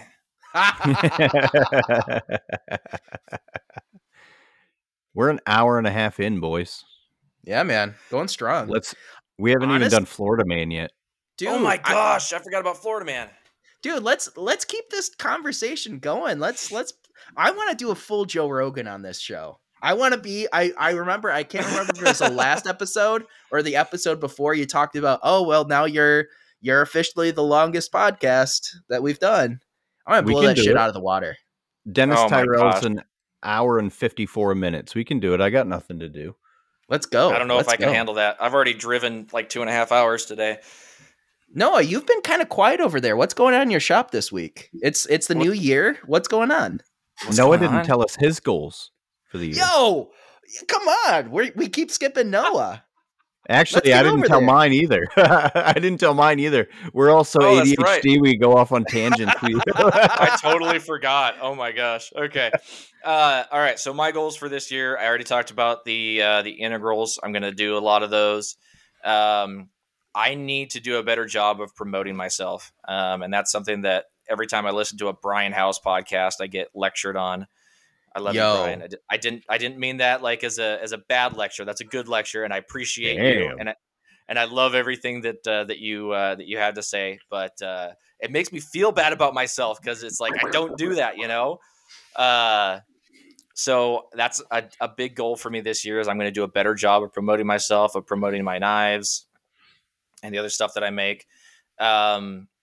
And my biggest resolution is that I'm going to start going to the gym and I'm going to be healthy. Good for you, man. You're the thinnest one out of the three of us. It was a joke. I was just trying to piss off Brian House. So I've actually we talked about this before. I've actually been going to the gym for like the last month and a half, I think, and let me tell you, I freaking love it. So like I get up and I go to the gym every single day. And it is so good. And I told you all that when I started doing it, I was doing it for my mental health, not my physical health. And it's definitely helped. I will say, like all you guys out there that are neurodivergents like me and Ryan and obsessive compulsive. And if you're like me, extreme anxiety and the inability to calm down and focus and handle things. Same. Going to the gym is a huge thing. Going to the gym helps you burn, like Joe Rogan said, like burn that anxiety out, the leftover primal instinct to always be on alert, looking for the next lion trying to kill you, like it has been awesome for that. I love it. I lost 5 pounds in the first week and now I'm starting to gain it back in muscle. So good for you, man. I am freaking loving it. And like, I can also already notice a difference. I had a little dad bod cookie jar that showed up when I turned 30 and I'm working that away and I'm loving it. So I'm going to continue to go to the gym. It's not a resolution. That has nothing to do with the new year. One thing that I am doing though, is I'm going to be doing dry January and that's less of a resolution than it is just, how freaking hard it is to stop drinking like during the holidays. Like every time you turn, well, I know you don't, Ryan. See, my trick is I just don't drink to begin with. Right. Neither of you guys drink. That's right. I forgot about that. That's so crazy. Okay. Everyone I know drinks. So it's so tough to like get away from it, like it's so ingrained in like the culture around me and like everything has to do with drinking, So I'm doing dry January and they're doing like a wellness challenge at work where, I won't get into that, but one of the things is to not drink for the entire challenge, which is 90 days. So I'm going to shoot for the 90 days. I'm not committing fully to the 90 days, but I'm going to be doing dry January at the very least and try and figure out a way to fall asleep other than drinking every single night, which is not healthy. And I know it's not healthy, but my brain won't shut up when I need to go to sleep. So that's what I do. And so I'm going to try and do this. I think it's going to be good for me. I'm excited. I actually am excited because now it's set in stone, like it's a specific date. I know some people don't like specific dates to like, make a change to your life, but it's helpful. So anyways, those are my goals for this year. And Ryan, what do you got? What, my goals? Yeah. What's your goals, man? Oh, man, I don't know. I do know, but I think this podcast. I was hoping you were going to say that because I forgot to. Yeah. I want to grow this podcast into something much larger. I want to catch up to some of the other guys, like you guys, Brian. Yeah. You guys are about. You're about four times the size of us right now. Really? That's surprising to me. Yep. You're a big deal, Brian Cohn. You are. You are. It's not me. It's the other Brian.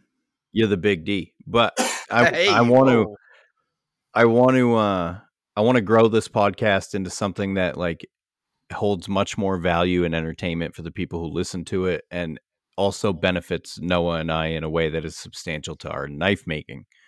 And that doesn't necessarily mean monetary gains. I mean, there's other perks to having a podcast, as you know. And making, I want to land more large batch orders. This previous one, which is my first large batch order, is like, it's got me fiending for more. I'm a whore for money, and like those Aren't we large all? batch orders, they're good money makers. And so it's like fuck, if I could do those constantly, I'd be golden. I'd be where I wanted to be, and I want my name out there. I want to be a voice in the knife making community, and because some people don't think I am. I don't know if you caught that, Brian Cohn, but I did not catch that. oh, there was some bullshit on Facebook. It was funny, but Oh, anyways, yeah, I Those missed are on all of that. hilarious. I'm sorry, I missed it. um, and like not out of ego, like that more has to do with like building my own skill level to the point where people want to ask me questions because they feel like I'm doing something extraordinary, even if I don't think it's extraordinary. Stuff like that. Get a truck. I want a truck. Noah, I'd kill. I want to go back to going into the gym. Like your idea of you want to I mean you're continuing your gym pursuits. I have a big issue when I try to go on a health kick and go back working out in the gym because I in high school I did a lot of sports. I did all of them that I possibly could, but my main one was wrestling. So when wrestling season hit, I would end football at about 225, 220, and then a month later I'd be down to 189 for alpha weigh-ins for wrestling. Jeez. Yeah. Yeah. So, I just go back into like that wrestling mindset of working your ass off and like starving yourself and just the being weight cut. awful. Yeah, the weight cut. And like right now, if I was able to do what I did back then, I would drop way more weight. But again, it's not you lose it and then you gain it back. It's not a healthy thing to do to your body.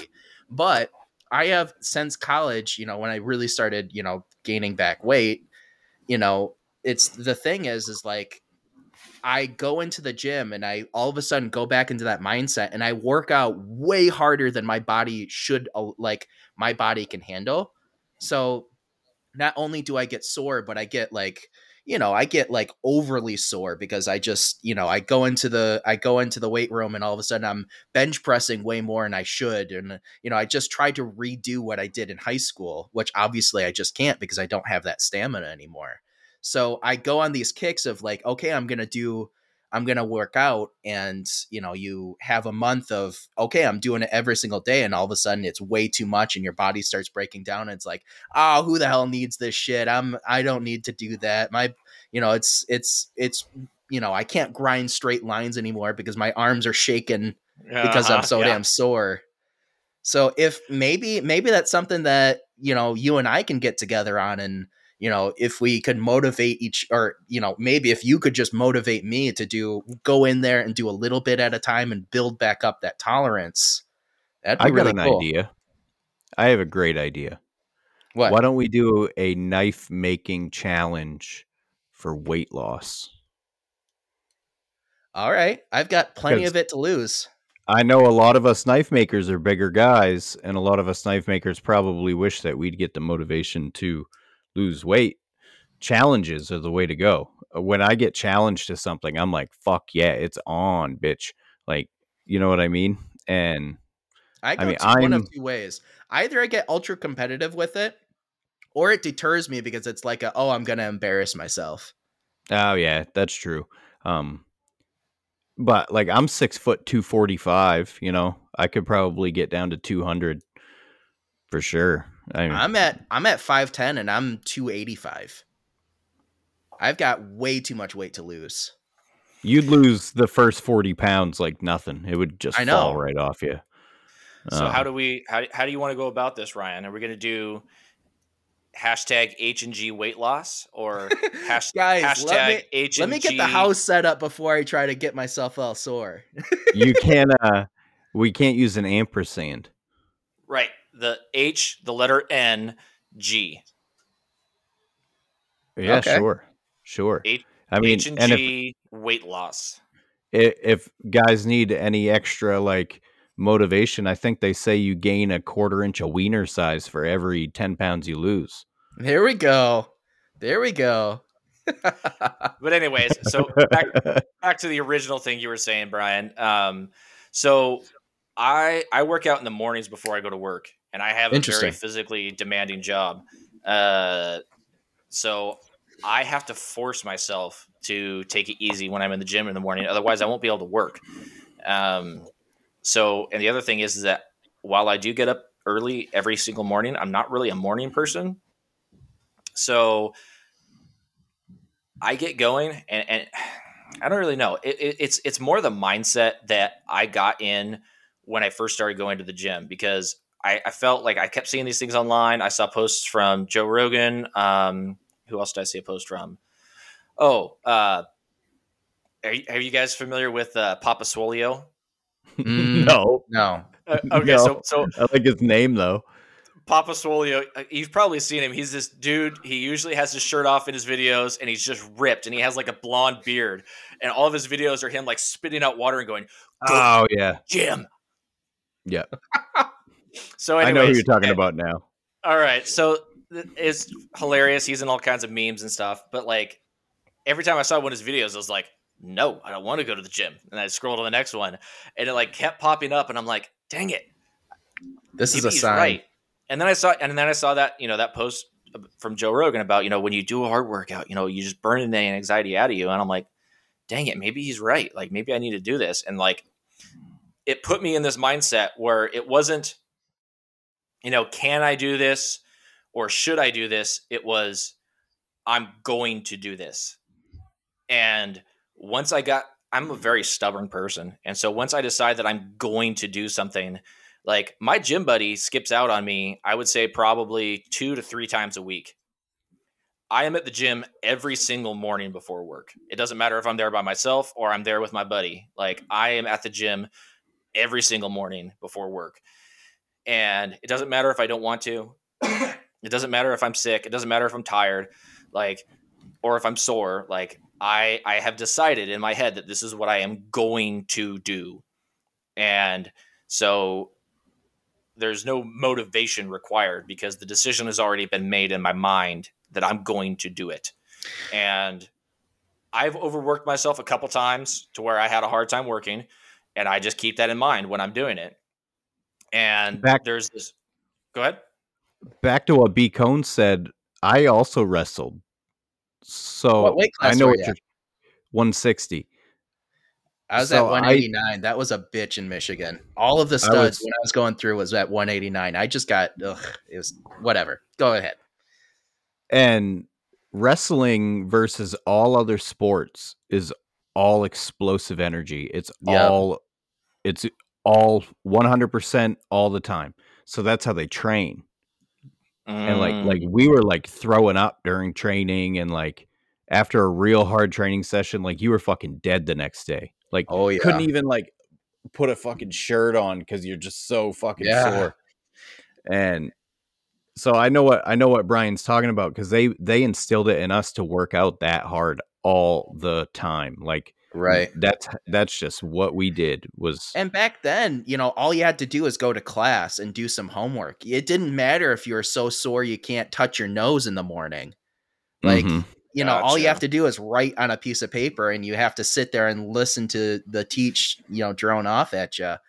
So, what I really want and what I would really love is like, maybe if we got like an Instagram message group together where it's the fat guys trying to get back to the motivation to, get to the place that Noah's at, where it's like every single day I want to go and work out. I need like, okay, 3 times a week I do 10 push-ups first week, 20 sit-ups, whatever, and then the next week you crank those numbers up a little bit to like ease your way back into that mindset, because if you start off where I'm at right now and try to do a crazy explosive workout, I will be, I'll throw my back out, honestly. Like I'll be absolutely and you're going to screwed. burn yourself out. You're going to burn Exactly. yourself out right off the bat, and you're not going to want to do it. So you have to start in a moderation, and that was Right. something that I did because I was completely out of shape. I'm a mechanic and I swing hammers for fun, but at the same time, like I don't do push-ups, like I don't do any of these other things. So I had no stamina. So the first couple times I went to the gym, I was using weights that I knew were lower than what I could use because I didn't want to A, injure myself, and B, burn myself out. The last time I got into this, I got myself a workout, but actually it's my camera guy, Kyle. And, basically we're just going to Planet Fitness 3 times a week. But the problem That's where I go. The problem is Kyle is an actually like fit person. He runs every day and he, works out every day. And I would just join him, 3 times a week. And the problem is I get into that mindset again. And then I'm also working out with somebody who's smaller than me, but doing more weights than me, which turns on this primal, well, if you can lift that, I'll lift 10 pounds higher. I'll do that. And then all of a sudden I'm back into the mindset of, oh shit, I'm screwing myself. And now I can't work next day because I'm too tired, or, oh shit, I was supposed to forge tomorrow. Now we just did arm day. I'm screwed. I don't know. All right. It needs to be again. We're beating a dead horse over here. Let's move on. Let's change those gears. So there'd be too many nuances too, because everybody is motivated differently. Like some people like positive reinforcement. I'm not that guy. I would rather you call me a bitch and a pussy, and like a fat fuck. You know what I mean? Like I need to be shamed into doing something. Is that like a kink of yours, or is that just a workout? I don't need to know. I don't need to know. That's just how me and my brothers have always communicated with each other. So it's like that's what I respond to. You know what I mean? Like if one of us were to quit smoking cigarettes, it wouldn't be like you can do it, buddy. It'd be like you said it, now you're a bitch if you don't type deal. And all right. I'm also a mechanic, so I also respond to verbal abuse. That's just kind of how we operate. So anyways, so if anybody is actually interested in hashtag H&G Fitness or whatever the hell we're going to actually do here, shoot me or Ryan a message and we'll try and figure it out. If we don't get any DMs from anybody, then message received. We'll stick to knife making. But if anybody actually is interested in that, we'll look at it and see what we can come up with. Ryan, we're an hour and 42 minutes in. Do we want to do Florida Man today? Let's do it. All right, let's do it. And real quick, I already know that Brian House is going to say we're all lazy for not just doing it and trying to come up with a weight loss challenge. But not all of us are gifted with those genes. Y'all took that personally, didn't you? No. We just like fucking with Brian. He's a good sport, and he gives it back. I mean, that grinder, he's leaning hard into the grinder comment, and I mean, it is good. It is good. I told my wife about it, and she even laughed. And you can't not love the guy. I mean, his hair is adorable. Yeah, I mean, what? Like I sent him a video about like showing him my hair, and I'm like, check out my hairline. Yours is way better than mine. For those of you that can't see, Brian is showing us his hairline, which doesn't exist. It's the whole line. That's what happens when you shave it. We love Brian, and Brian is very helpful to me. And since I've been taking over on the podcast, he's helped me out a lot with like editing and trying to get our audio better, and different tactics for getting your name out there and being listened to and getting momentum again. So huge shout out to Brian House. We love you. You should grow your hair out though. Go full mohawk.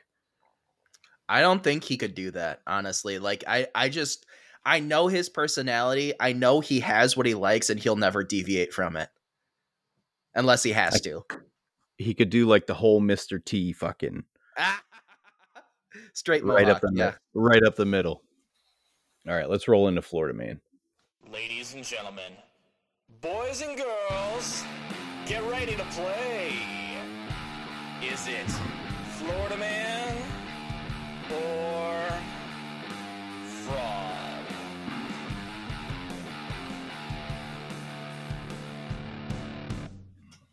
That's right, ladies and gentlemen. It is time to play Florida Man or Fraud. I have 3 stories in front of me, all of which are entirely factual and true and come from reputable news sources.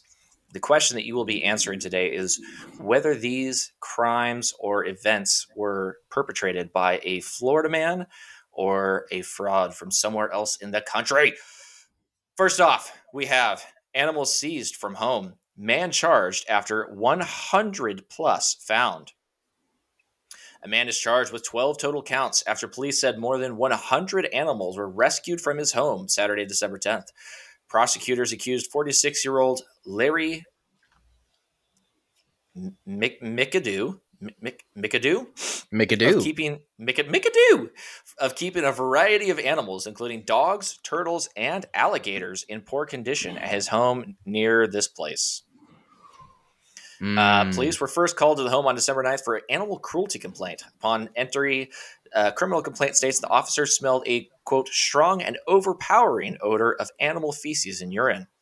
He was arrested, and the house was searched over the course of those 2 days. Yeah, there was there was a lot of animals, but quite a wide variety, including, like I said, dogs, alligators, etc. Red herrings. Do you think that this animal hoarding McAdoo was from Florida or somewhere else in the country? I'll let you go first, Ryan. I'm going with Florida because of the gators. I think that he must have been holding on to a couple red herrings in there, because I don't think he would have pulled out gators unless you want to push us towards Florida Man. And for that reason, I feel like you're pushing too hard. I'm going to go fraud. Ryan, you're going to go Florida? Yep. Final answer? Yep. B-Cone, final answer? Yes, sir. Tell me I'm right. Damn it, you know me too well. That was absolutely correct. Hell yeah. That was Milwaukee Man. Wow. Milwaukee. I mentioned the alligators twice because I wanted to get you. Good job, man. That is solid. Well done with your active listening. There it is, the active listening. Next up, we have couple trapped inside unlocked janitor's closet for 2 days. A couple apparently who thought they were trapped inside a janitor's closet at a local college for 2 days until police let them out. But as it turns out, the door was unlocked the entire time. John Arwood and Amber Campbell faced trespassing charges. Authorities said Campbell is also accused of violating her parole. Human feces and copper scouring pads, sometimes used to smoke crack, were found inside the closet. The couple told the police they were chased into the closet, and after 2 days, they called 911 for help. When they ran out of crack. Yeah, maybe, Ryan, hit it up again. How do you use copper scouring pads to smoke crack? As the resident non-crackhead of the podcast, I'm going to say I have no idea. I've never smoked crack. I don't know. I have no idea how you. I'm gonna have to look that up after the podcast. But I feel like safe search. Yeah, I feel like it's not Florida because you mentioned crack, and Florida is known for its meth. So, see, here's my thought process, and it has absolutely nothing to do about the story itself. Here's the overarching storyline of this. You do Florida or not Florida Man, and then not Florida Man. So I'm good. Just because there's 3, you don't want to, because if you do 2 not Florida Mans, obviously the third one's going to be Florida Man. So therefore, if I'm doing a double reverse, I have done 3 Florida Mans in one episode just to throw Ryan off, and it worked. Oh, wow. Okay. So I change it up. I keep it real. This is the Monty Hall effect, where it's like, okay, you can switch. I'm going Florida Man. I feel like that much drugs in that little it's got to be on, Florida State. It's going to be on the university. FSU. All right, B-Cone's going Florida. Ryan, you're sticking with not Florida because it was crack instead of meth. Yep. All right, Beacon's got it again. Hell yeah. I am on fire over here. There it is. Unbelievable. Oh my gosh. Beacon's killing it. All right, here we go. Boy. This one's my favorite one. Florida man tries to evade arrest by cartwheeling away from cops. Dude, you said it in the beginning.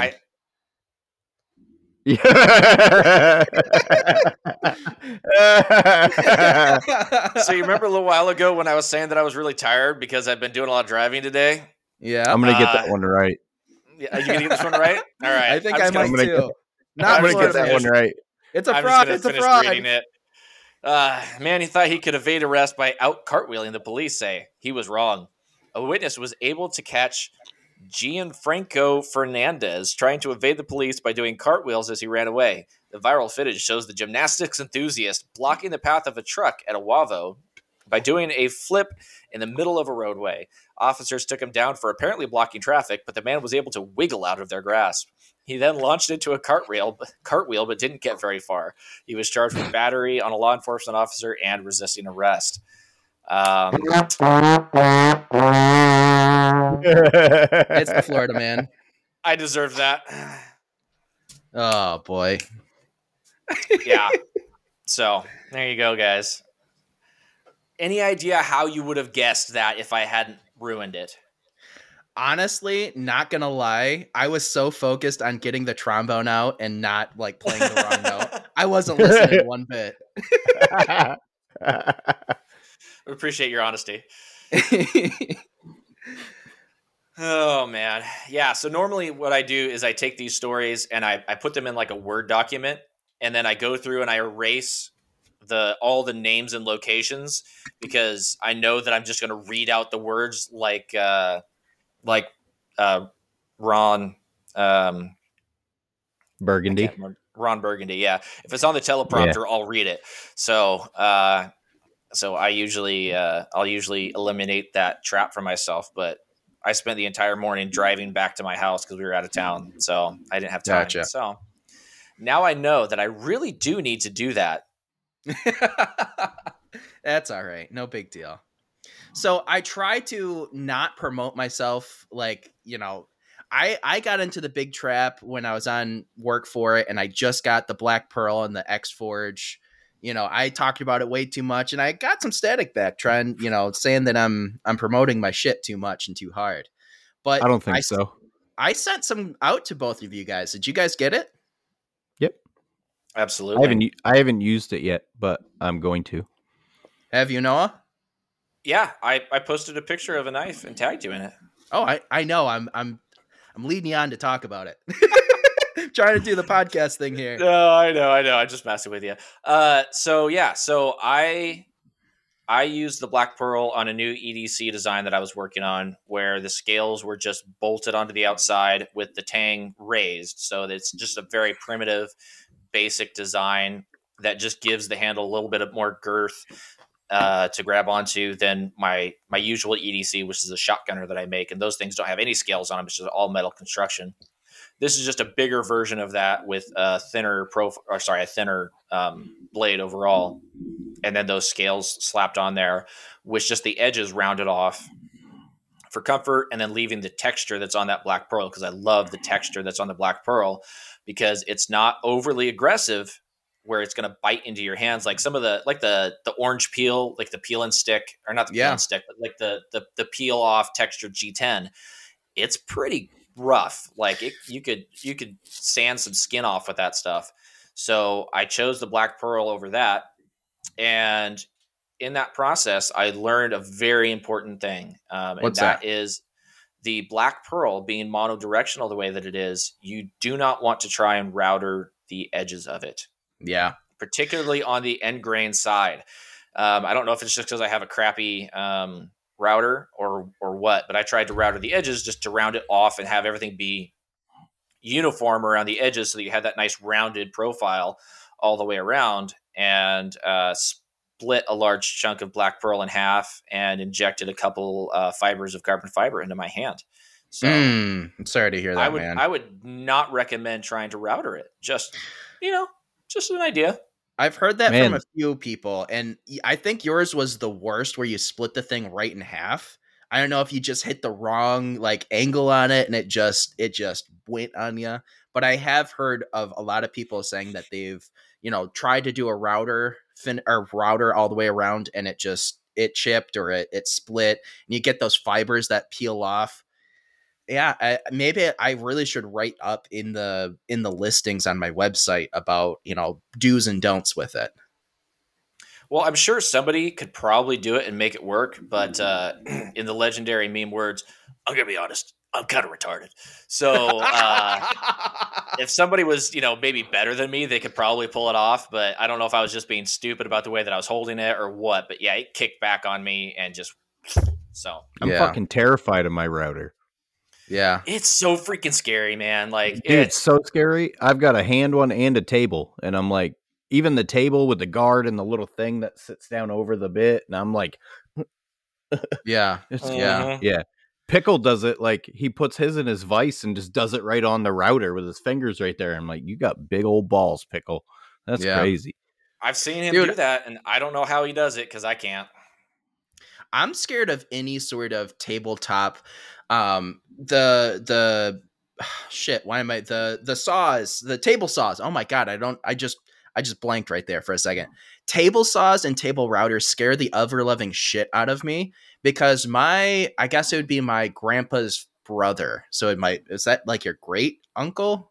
However that works. So he's a carpenter way up in the top of the UP of Michigan, way up, way up there in the Keweenaw Peninsula for y'all Michiganders up there. Anyways, so he was out there, and of course he's right around 75, closing in on 80 when this happened. And so so he's cutting some wood on a table saw, and he drops whatever he's working on, and he reaches down to grab the piece of wood and puts his hand on the table saw, and literally his it you can he got back his pointer finger and his middle finger, but he still had lost his thumb. It was the bottom of his thumb about halfway through his middle finger, and then or his pointer finger, and then the tip of his middle finger was all just sawn right off when he put his hand on there. And luckily they were able to reattach the middle two fingers, but he still does not have a thumb. So those things Ugh. has always scared the ever loving shit out of me, just because that was like, oh my god, can you even imagine? Have you seen those new safety brakes they came out with Oh for yeah. table saws? The saw Yeah. It's like stop.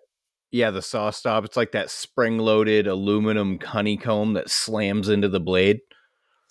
Man, I feel like it's They're worth pretty it. incredible. I Yeah. know Yeah, that they're expensive, and every time you they're break one of those, you I've have to also heard replace it. right, I've also heard that carbon fiber will trigger those things. Yeah, it's the Ah, conductivity of it. that makes sense. That would suck. Yeah, Just yeah. going along and yeah, So I'm Noah, terrified of my table saw. I'm terrified of it. I've used table saws a lot too, but I've seen what they can do, and it's like you develop a healthy fear with it. I find myself getting complacent with my grinder mm, sometimes, where I get overly comfortable because whatever you're standing there with your fingers real close for a while and you get used to it. I never feel that way about my table saw ever. yeah. I'm like this thing's gonna take off my hand if I fuck up. Yeah, for sure, for sure. So Noah, so you didn't really do a whole lot of grinding on that black pearl, it sounds like, other than just the edges. For that project, no. Aside from that, though, I started on another build, and then I got distracted and did something else. So I did actually work more with the Black Pearl than that, just kind of to test it out and see how it worked. Um, just some shaping and stuff, and I really liked it. It shapes well. Wear gloves. But yeah, it's really easy to work with. It's really easy to get the scratches out. Like, on a Yeah. normal piece of handle material, I don't know. I personally start with like a 60 grit. I don't like to use 36 on wood, or G10 or anything like that. But if you start with a 60, you really have to work your progressions the way that you would with steel, because by the time you get to the hand sanding, you want to have those nice thin thin scratch marks that you're hand sanding out. But I mean, with that black pearl, it moves so easily. I mean, you can go straight from 60 to hand sanding, and it doesn't take long to get those scratches out. It's pretty incredible stuff. Let me tell you my progression. So with the black pearl, I start out like you said on 60 to do your rough shaping. I jump all the way up to 220 on the belt to do just like, rounding things over, get your final shape. Yeah, you might have to spend an extra minute or so because those, you don't want to leave a 60 grit scratch in there. And then from there, I go to my 2 buffing belts. One of it's the it's the black grease buffing belt. What's it called? It's on Maritime. There's the black one. Go ahead. The felt one. Right. It's like That's the yellow, like the buffing belt, but I'm talking about the black grease. It's Maverick, I think. Maverick grease or buffing powder or grease or whatever it is. And then I use the purple, which is like their crazy shiny one. Every single time, like maybe I might have to touch up 1 scratch or 2 on the 220 grit to get the last like hand sanded scratch out. But other than that, like I've done multiple knives where I've just done 4 belts and I'm up to like a really pearly polish. It's so quick. I mean, of course I'm biased because I sell the stuff, but goddamn, how much easier do you want? So I've actually never used a buffing belt before. So what is this? It's literally just like a felt belt, and it basically like I don't know how to explain it other than it's a yellow belt that really feels like almost like a felt material that you then you put on your 2x72, and then you'll grab your buffing the grease compound. or the stick, the compound, and you just load that stuff up. Whatever you do not cross contaminate your compounds. Sure. I learned that mistake early on. I was doing green and then white, and then I went back to green and then white, and all of a sudden it's a mix of the two.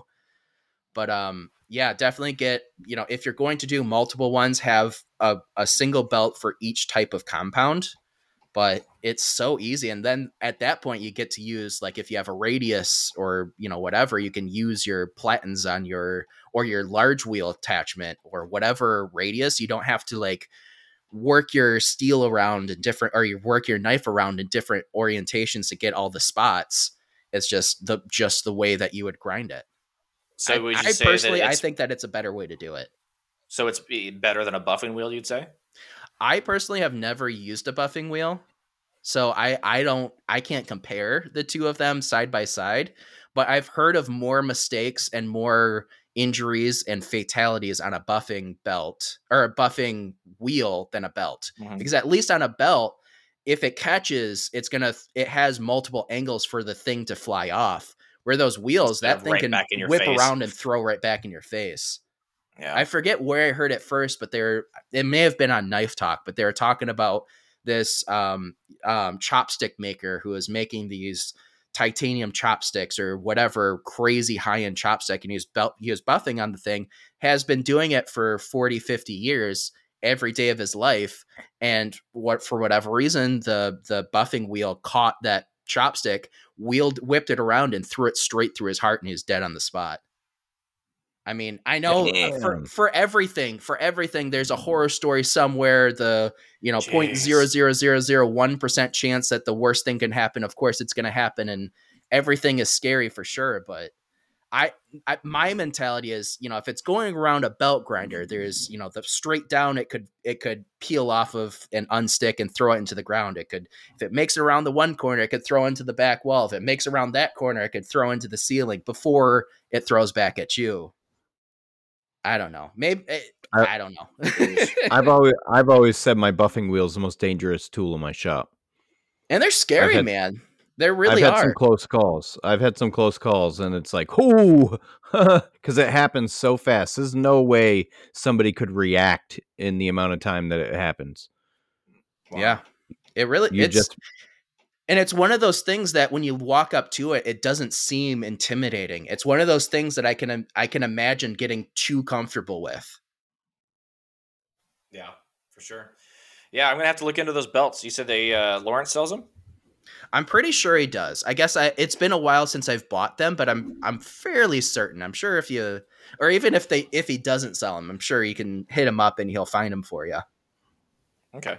Well, if he doesn't, then Phoenix probably does, or somebody that we know probably carries these things. So I'll have to look into there and see if I can find some, because if I can, not only can I, be safer by not using my buffing wheel, but I mean, with my smaller shop, if I can eliminate a tool out of there and make more space, that would be ideal. Sure. So Sure. gonna look I into just that for sure, man. recently started using a leather stropping belt. I've been thinking about getting into them. What are your initial impressions on them? I love it. Okay.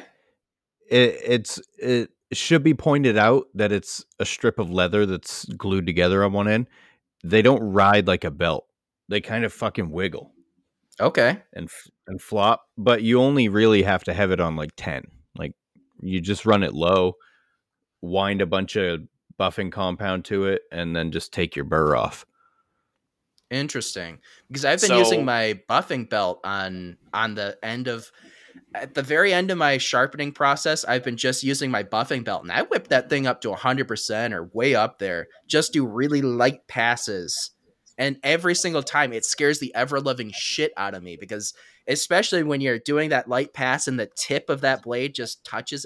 Oh my! I could just imagine it every single time. That tip's gonna ride into that thing, and it's gonna throw that thing. But so Ryan, maybe a why are you leather running leather everything at stropping. 100? I really Jeez, don't. man. Very rarely do I actually go balls to the wall. It's the 36 grit and the buffing belt, and then the one time I was doing that Scotch Brite belt and wasn't thinking. I swear, I Man. very rarely touch 100% on the VFD, but I guess that's when I make my mistakes. All right, wow. But yeah, so I use a leather belt as well, and actually I always have. So when I was first getting into knife making, I watched a Jay Nielsen video on knife sharpening, and he used a little leather stropping belt, and I bought one off of Amazon because at that point all I had was my 1x30, and so when I got my 2x72, I was gonna throw my 1x30 away. And I was Hustle and like, Grind wait a is second. sponsored by PhoenixAbrasives.com, your one-stop abrasive shop. How you feeling there, Ryan? You doing And good? I'm muted. What the fuck is going on over here? Hey, were you just trying to? I mean, if you want to shout out Phoenix Abrasive again, you can, by all means. Promo code Hustle10. Get 10% off your entire order. There you go. So anyways, sorry to interrupt. That's fine. So I actually ended up not throwing I pulled it back out of the trash can after I threw it out. And I keep my 1x30, and it's got my leather belt on it that I bought when I first started making knives. And I just keep that thing underneath my metal bench. And then whenever I do sharpening, I do my sharpening on my 2x72, and then I turn around and I got my leather belt right there. So I don't even have to swap out belts. And I just take the burr off on that little baby leather belt right there. So it works well for me. If it works, it works. Speaking of those 1x30s, I had probably my favorite experience as like my Sharp Santa moniker this year. So I don't know if I forget which one it was, but I was talking about maybe, ramping down the idea of doing YouTube videos as often as I have been, like just slowing that thing down, because it's just the return on investment seems on the outward. It seems kind of low. Honestly, I've lost a lot of money because I pay Kyle. Anyways, so it had to have been about a month ago, maybe not even that far back.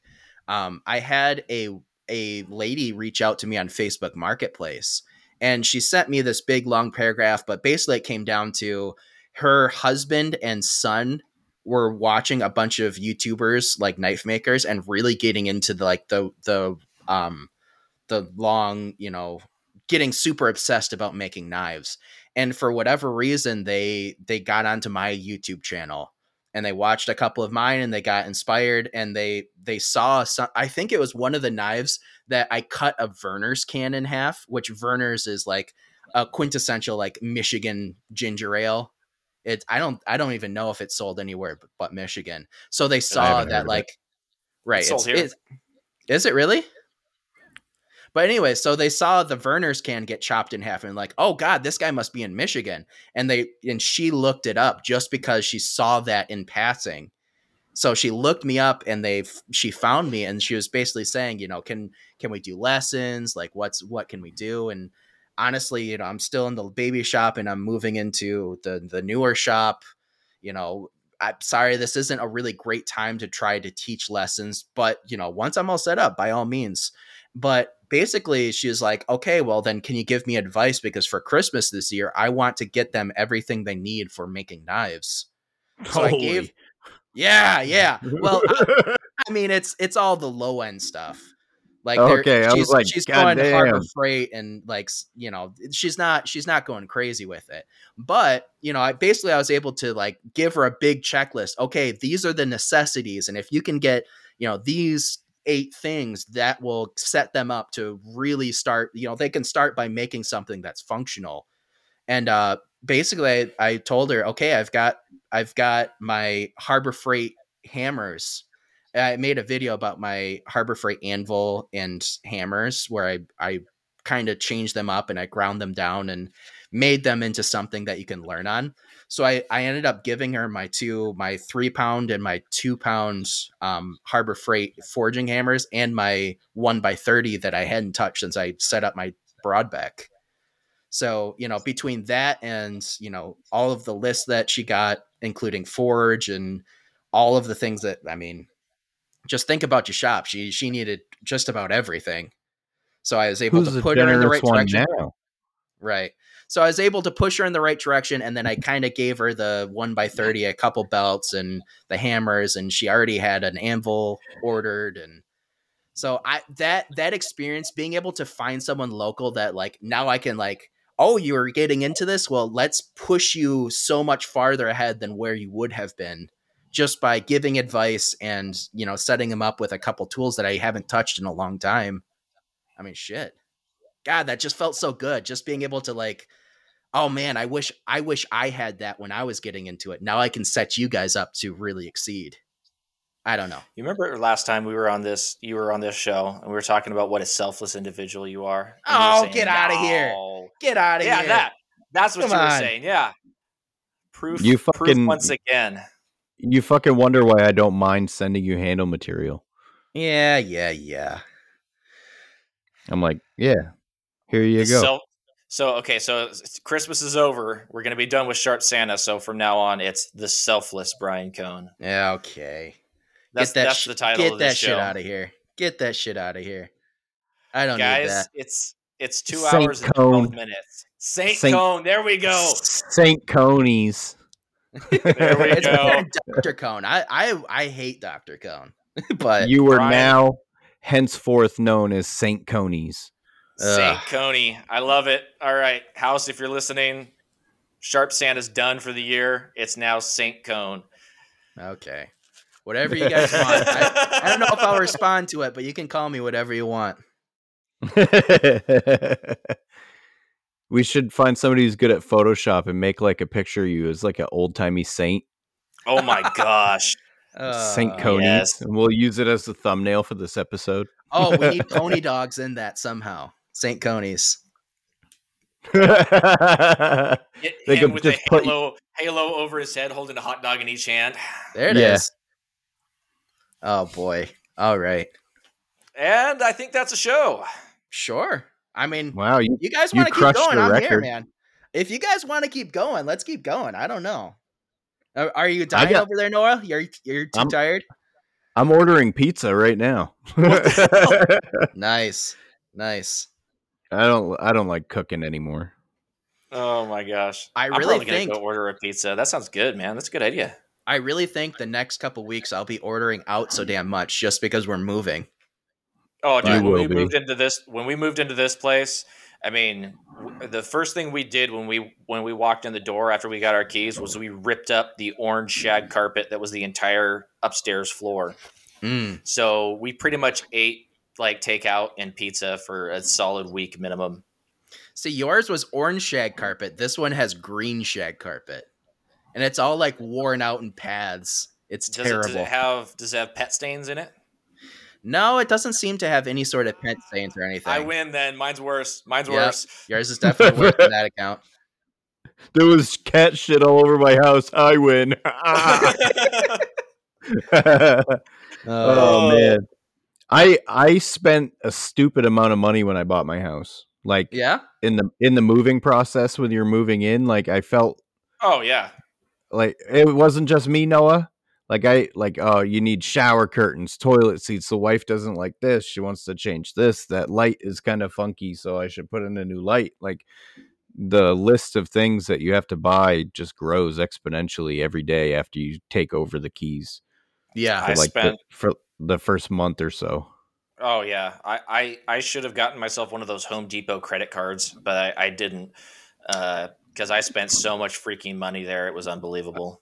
So I did. hey, maybe this is something. I'm about a week away from getting, actually less than a week away from getting my first, home keys. Do's and don'ts for getting into a new house. What is something that, is, looking back, you're idiotic if you don't get this or that or do this or that. Do you have a Mm, moving van lined up? Say that one more time. Do you have a moving van lined up? That's the old Astrovan, man. I got my own moving van. Yeah, you can fit um, everything in there. Not I would everything, but say it's enough trips. It's only like 5 minutes down the road, so it's not like I'm going that far. I can make 100 trips if I Oh, need okay. to. All right. Yeah, we I moved a good 30 minutes away. So I would say because you're in Michigan and your winters are comparable to ours, though it's been 50 degrees here all week. Same. I Isn't really it wish. weird? Oh my god! If only this past week's of weather could have been this next week's of weather, we would have been set. Yeah. But anyways, I would, while the house is empty, go around and find any potential heat leaks, anything that's going to Mm, cost you big on your heating bill. I don't know if you had to pay heat in the place you lived before, but yeah, it sucks. It's it horrible. does. It What really heat does. source is in the house? I believe it's propane. That's I good. believe it's That's propane. good. Propane's better than oil and it doesn't fluctuate as much in price.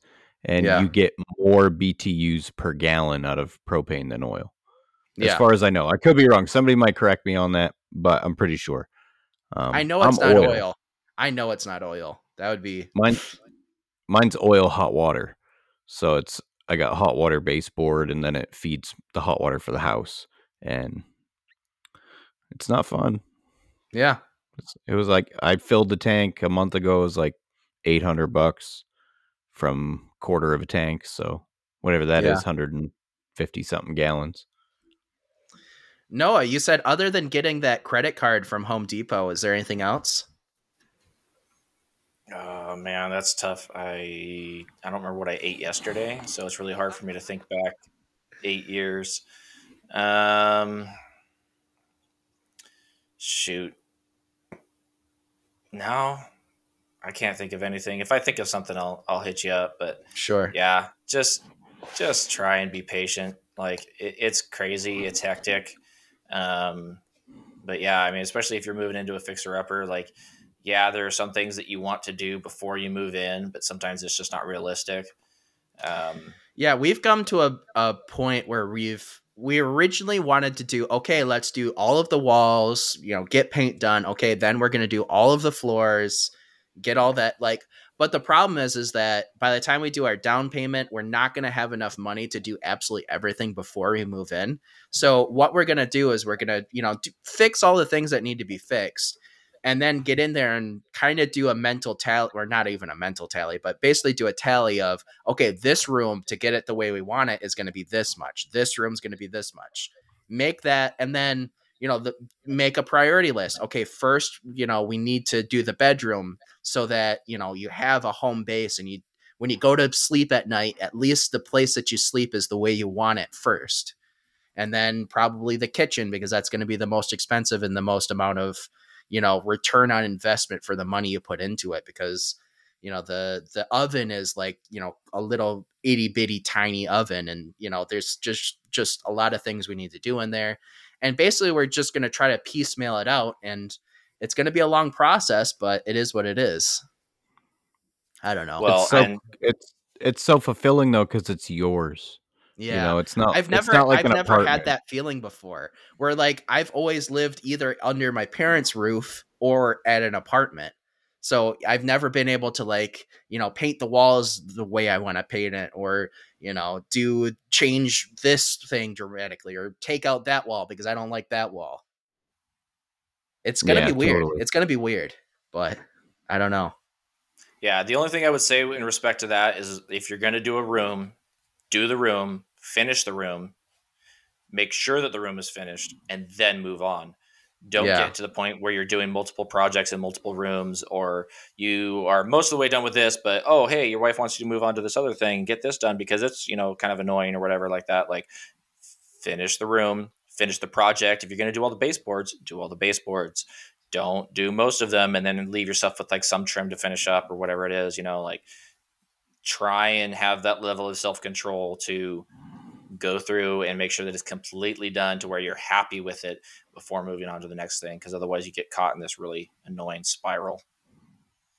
God forbid you get to one where it's like, this process absolutely sucks. So let's do everything around that project and then have to, come back to the thing that sucks. If you are going to get a credit card, like a Home Depot credit card, I would recommend the Home Depot credit card over like the Lowe's card. I have both of them. The Home Depot card, you can order things off their website and have it shipped directly to your house instead of having to go in there and like figure out a way to like get like if you bought a big tool or whatever. And also they give you higher limits and you can buy more stuff through Home Depot than you can because like Home Depot is a distributor for Wen and Delta. Right. So like a lot of tools that you might end up using in your shop later on, you can order through them. Like Grizzly bandsaws they sell through homedepot.com. And the Gotcha. rewards are really good. So if you're, like when you first sign up, usually it'll be like, oh, you spend $1,000, you get $200 off or something like that, like an introductory offer or stuff like that, which is really huge when, you're spending $1,000 easily just on one project, for your house. Right. If you build a fence, you're spending $2,000. Okay, well, $200 off of that, pretty good. Plus all the regular rewards of like, 1.5% or 2% cash back or whatever when you're shopping there. It adds up, so it's worth it. So luckily in Mount Pleasant, we have a Home Depot and we also have Menards, which I think is kind of a smaller, maybe it's just a Midwest thing. But Menards about once a month will do 11% rebate on everything. Holy. That's pretty Really good. good.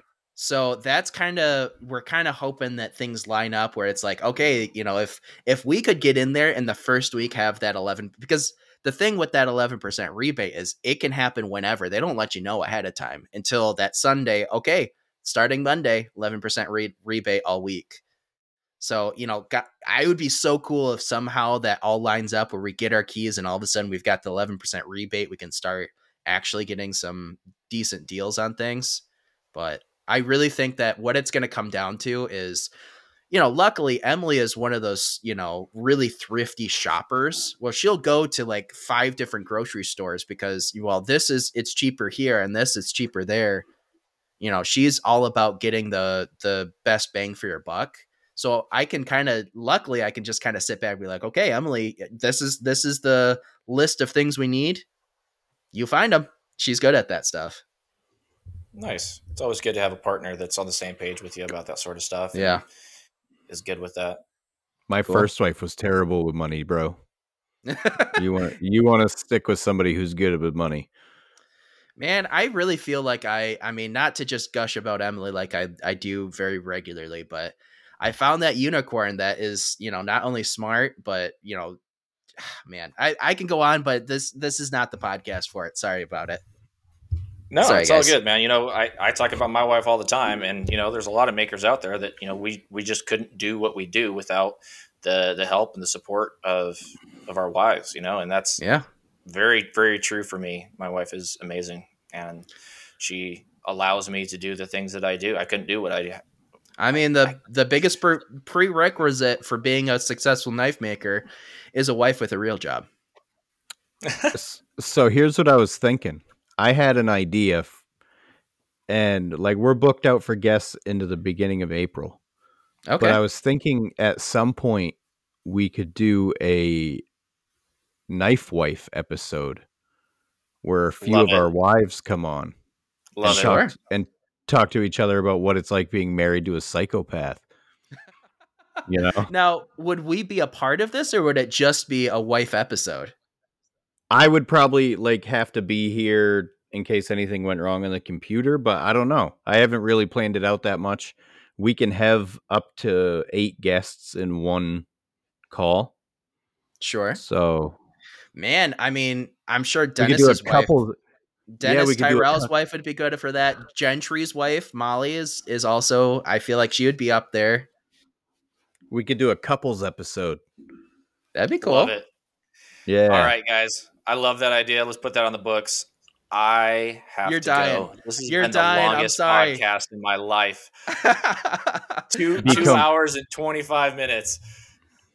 Dude, All right. man, I appreciate you guys for having me on. I really love this podcast, and I really love the direction that you guys have taken it. You guys have, I feel like you guys have just succeeded all expectations.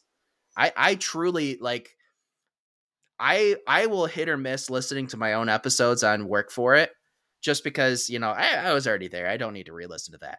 I, every single week, no matter what happens, as soon as it drops, listen to the Hustle and Grind podcast. Love you guys to death. I love this show. Thanks, man. I really do. That's and we amazing, dude. appreciate Thank you being like drop of a hat. You want to do an episode right now, and you're like, yeah, let's do sure. the longest episode you've ever done. Let's do it. Man, we Not need only to do am I one. there, I'm there 110%. We need to do one last little topic. Just fill out these last 4 minutes to get to 2.5 hours. Come on, let's hit it. Let's go. Actually, you know what we can do? We can read What? off the patrons. We can read off the patrons. There it is. Tell me about your We've been- patrons. We got a new patron this week, actually. Oh yeah? And yep, so we'll name him first just to give him a shout out. That's Spruce Hill Studio is the newest patron of the Hustle and Grind podcast. Thanks to him, an angel got its wings. Nice. Down through the list, we got Donny Dulovich, KnifeMaterial.at, Aru Blade Works, Brigham Kendall, Mark LeBlanc, Mark Vanderwerf, Richard Beck, Todd Harrington, Dennis Tyrell, Troxclair Custom Cutlery, Zachary Sowell of Maritime Knife Supply. I lost my place.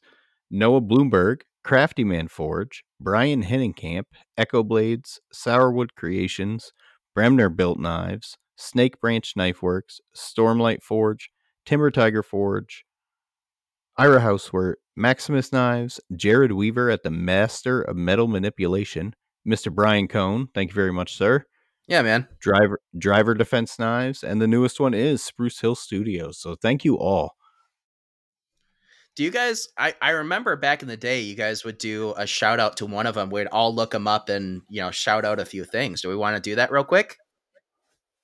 Let's do the newest one. We'll look up Spruce Hill Studio. As it happens, I'm just looking them up right now because I wanted to follow him.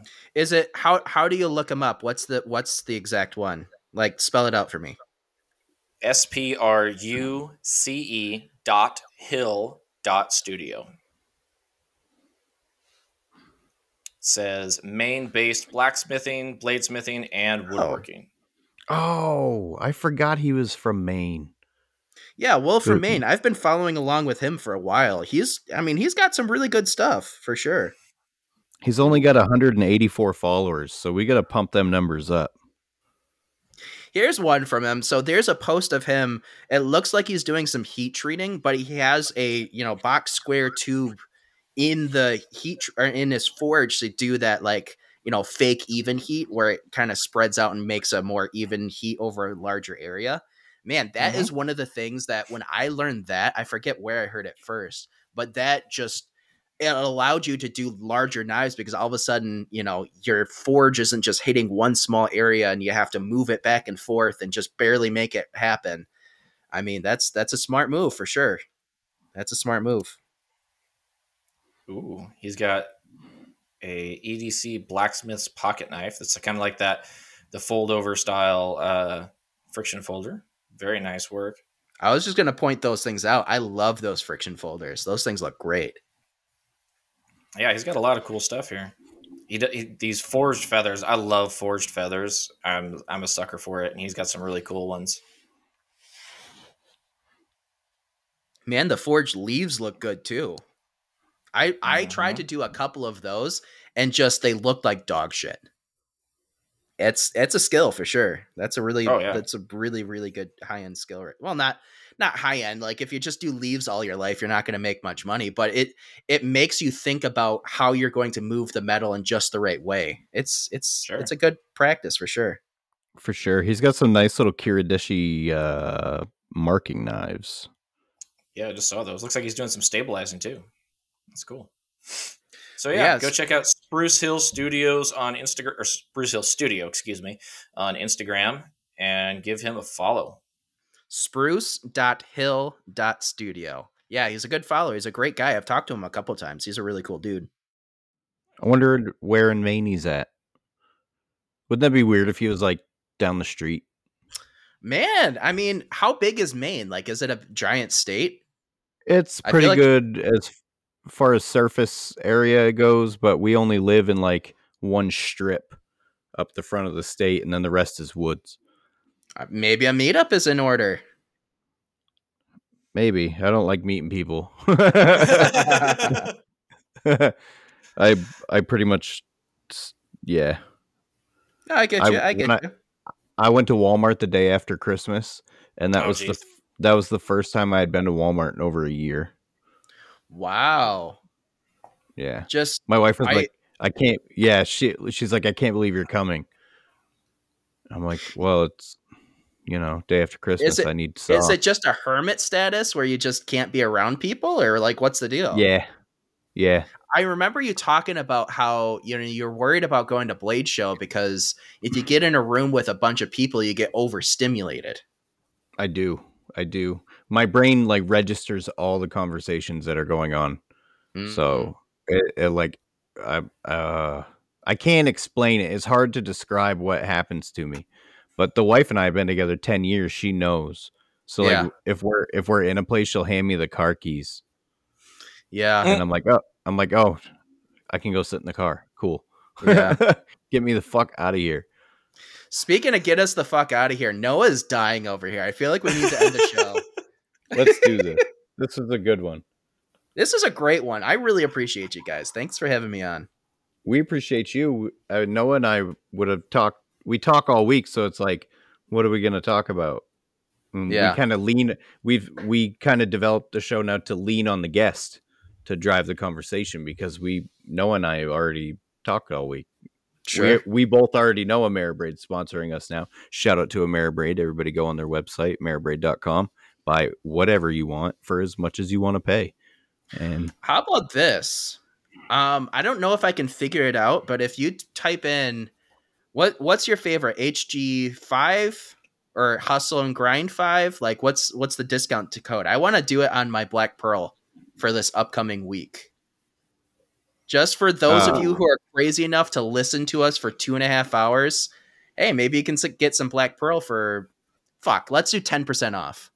Hustle 10 is our standard discount code. Hustle 10 on the website. Go pick up some Black Pearl. Type in Hustle 10, 10% off. I'm gonna do it. I'm gonna set it up as soon as we're off of this podcast.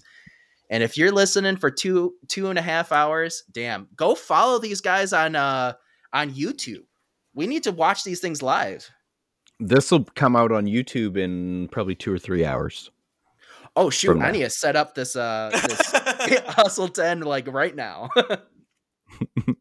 There we go. All right, guys. Yeah. Thanks for listening. We appreciate you all. Noah's Go get yourself some Black Pearl. Go check out Ameribraid. Have a great week. Bye. See you guys. Yeah. Love the show.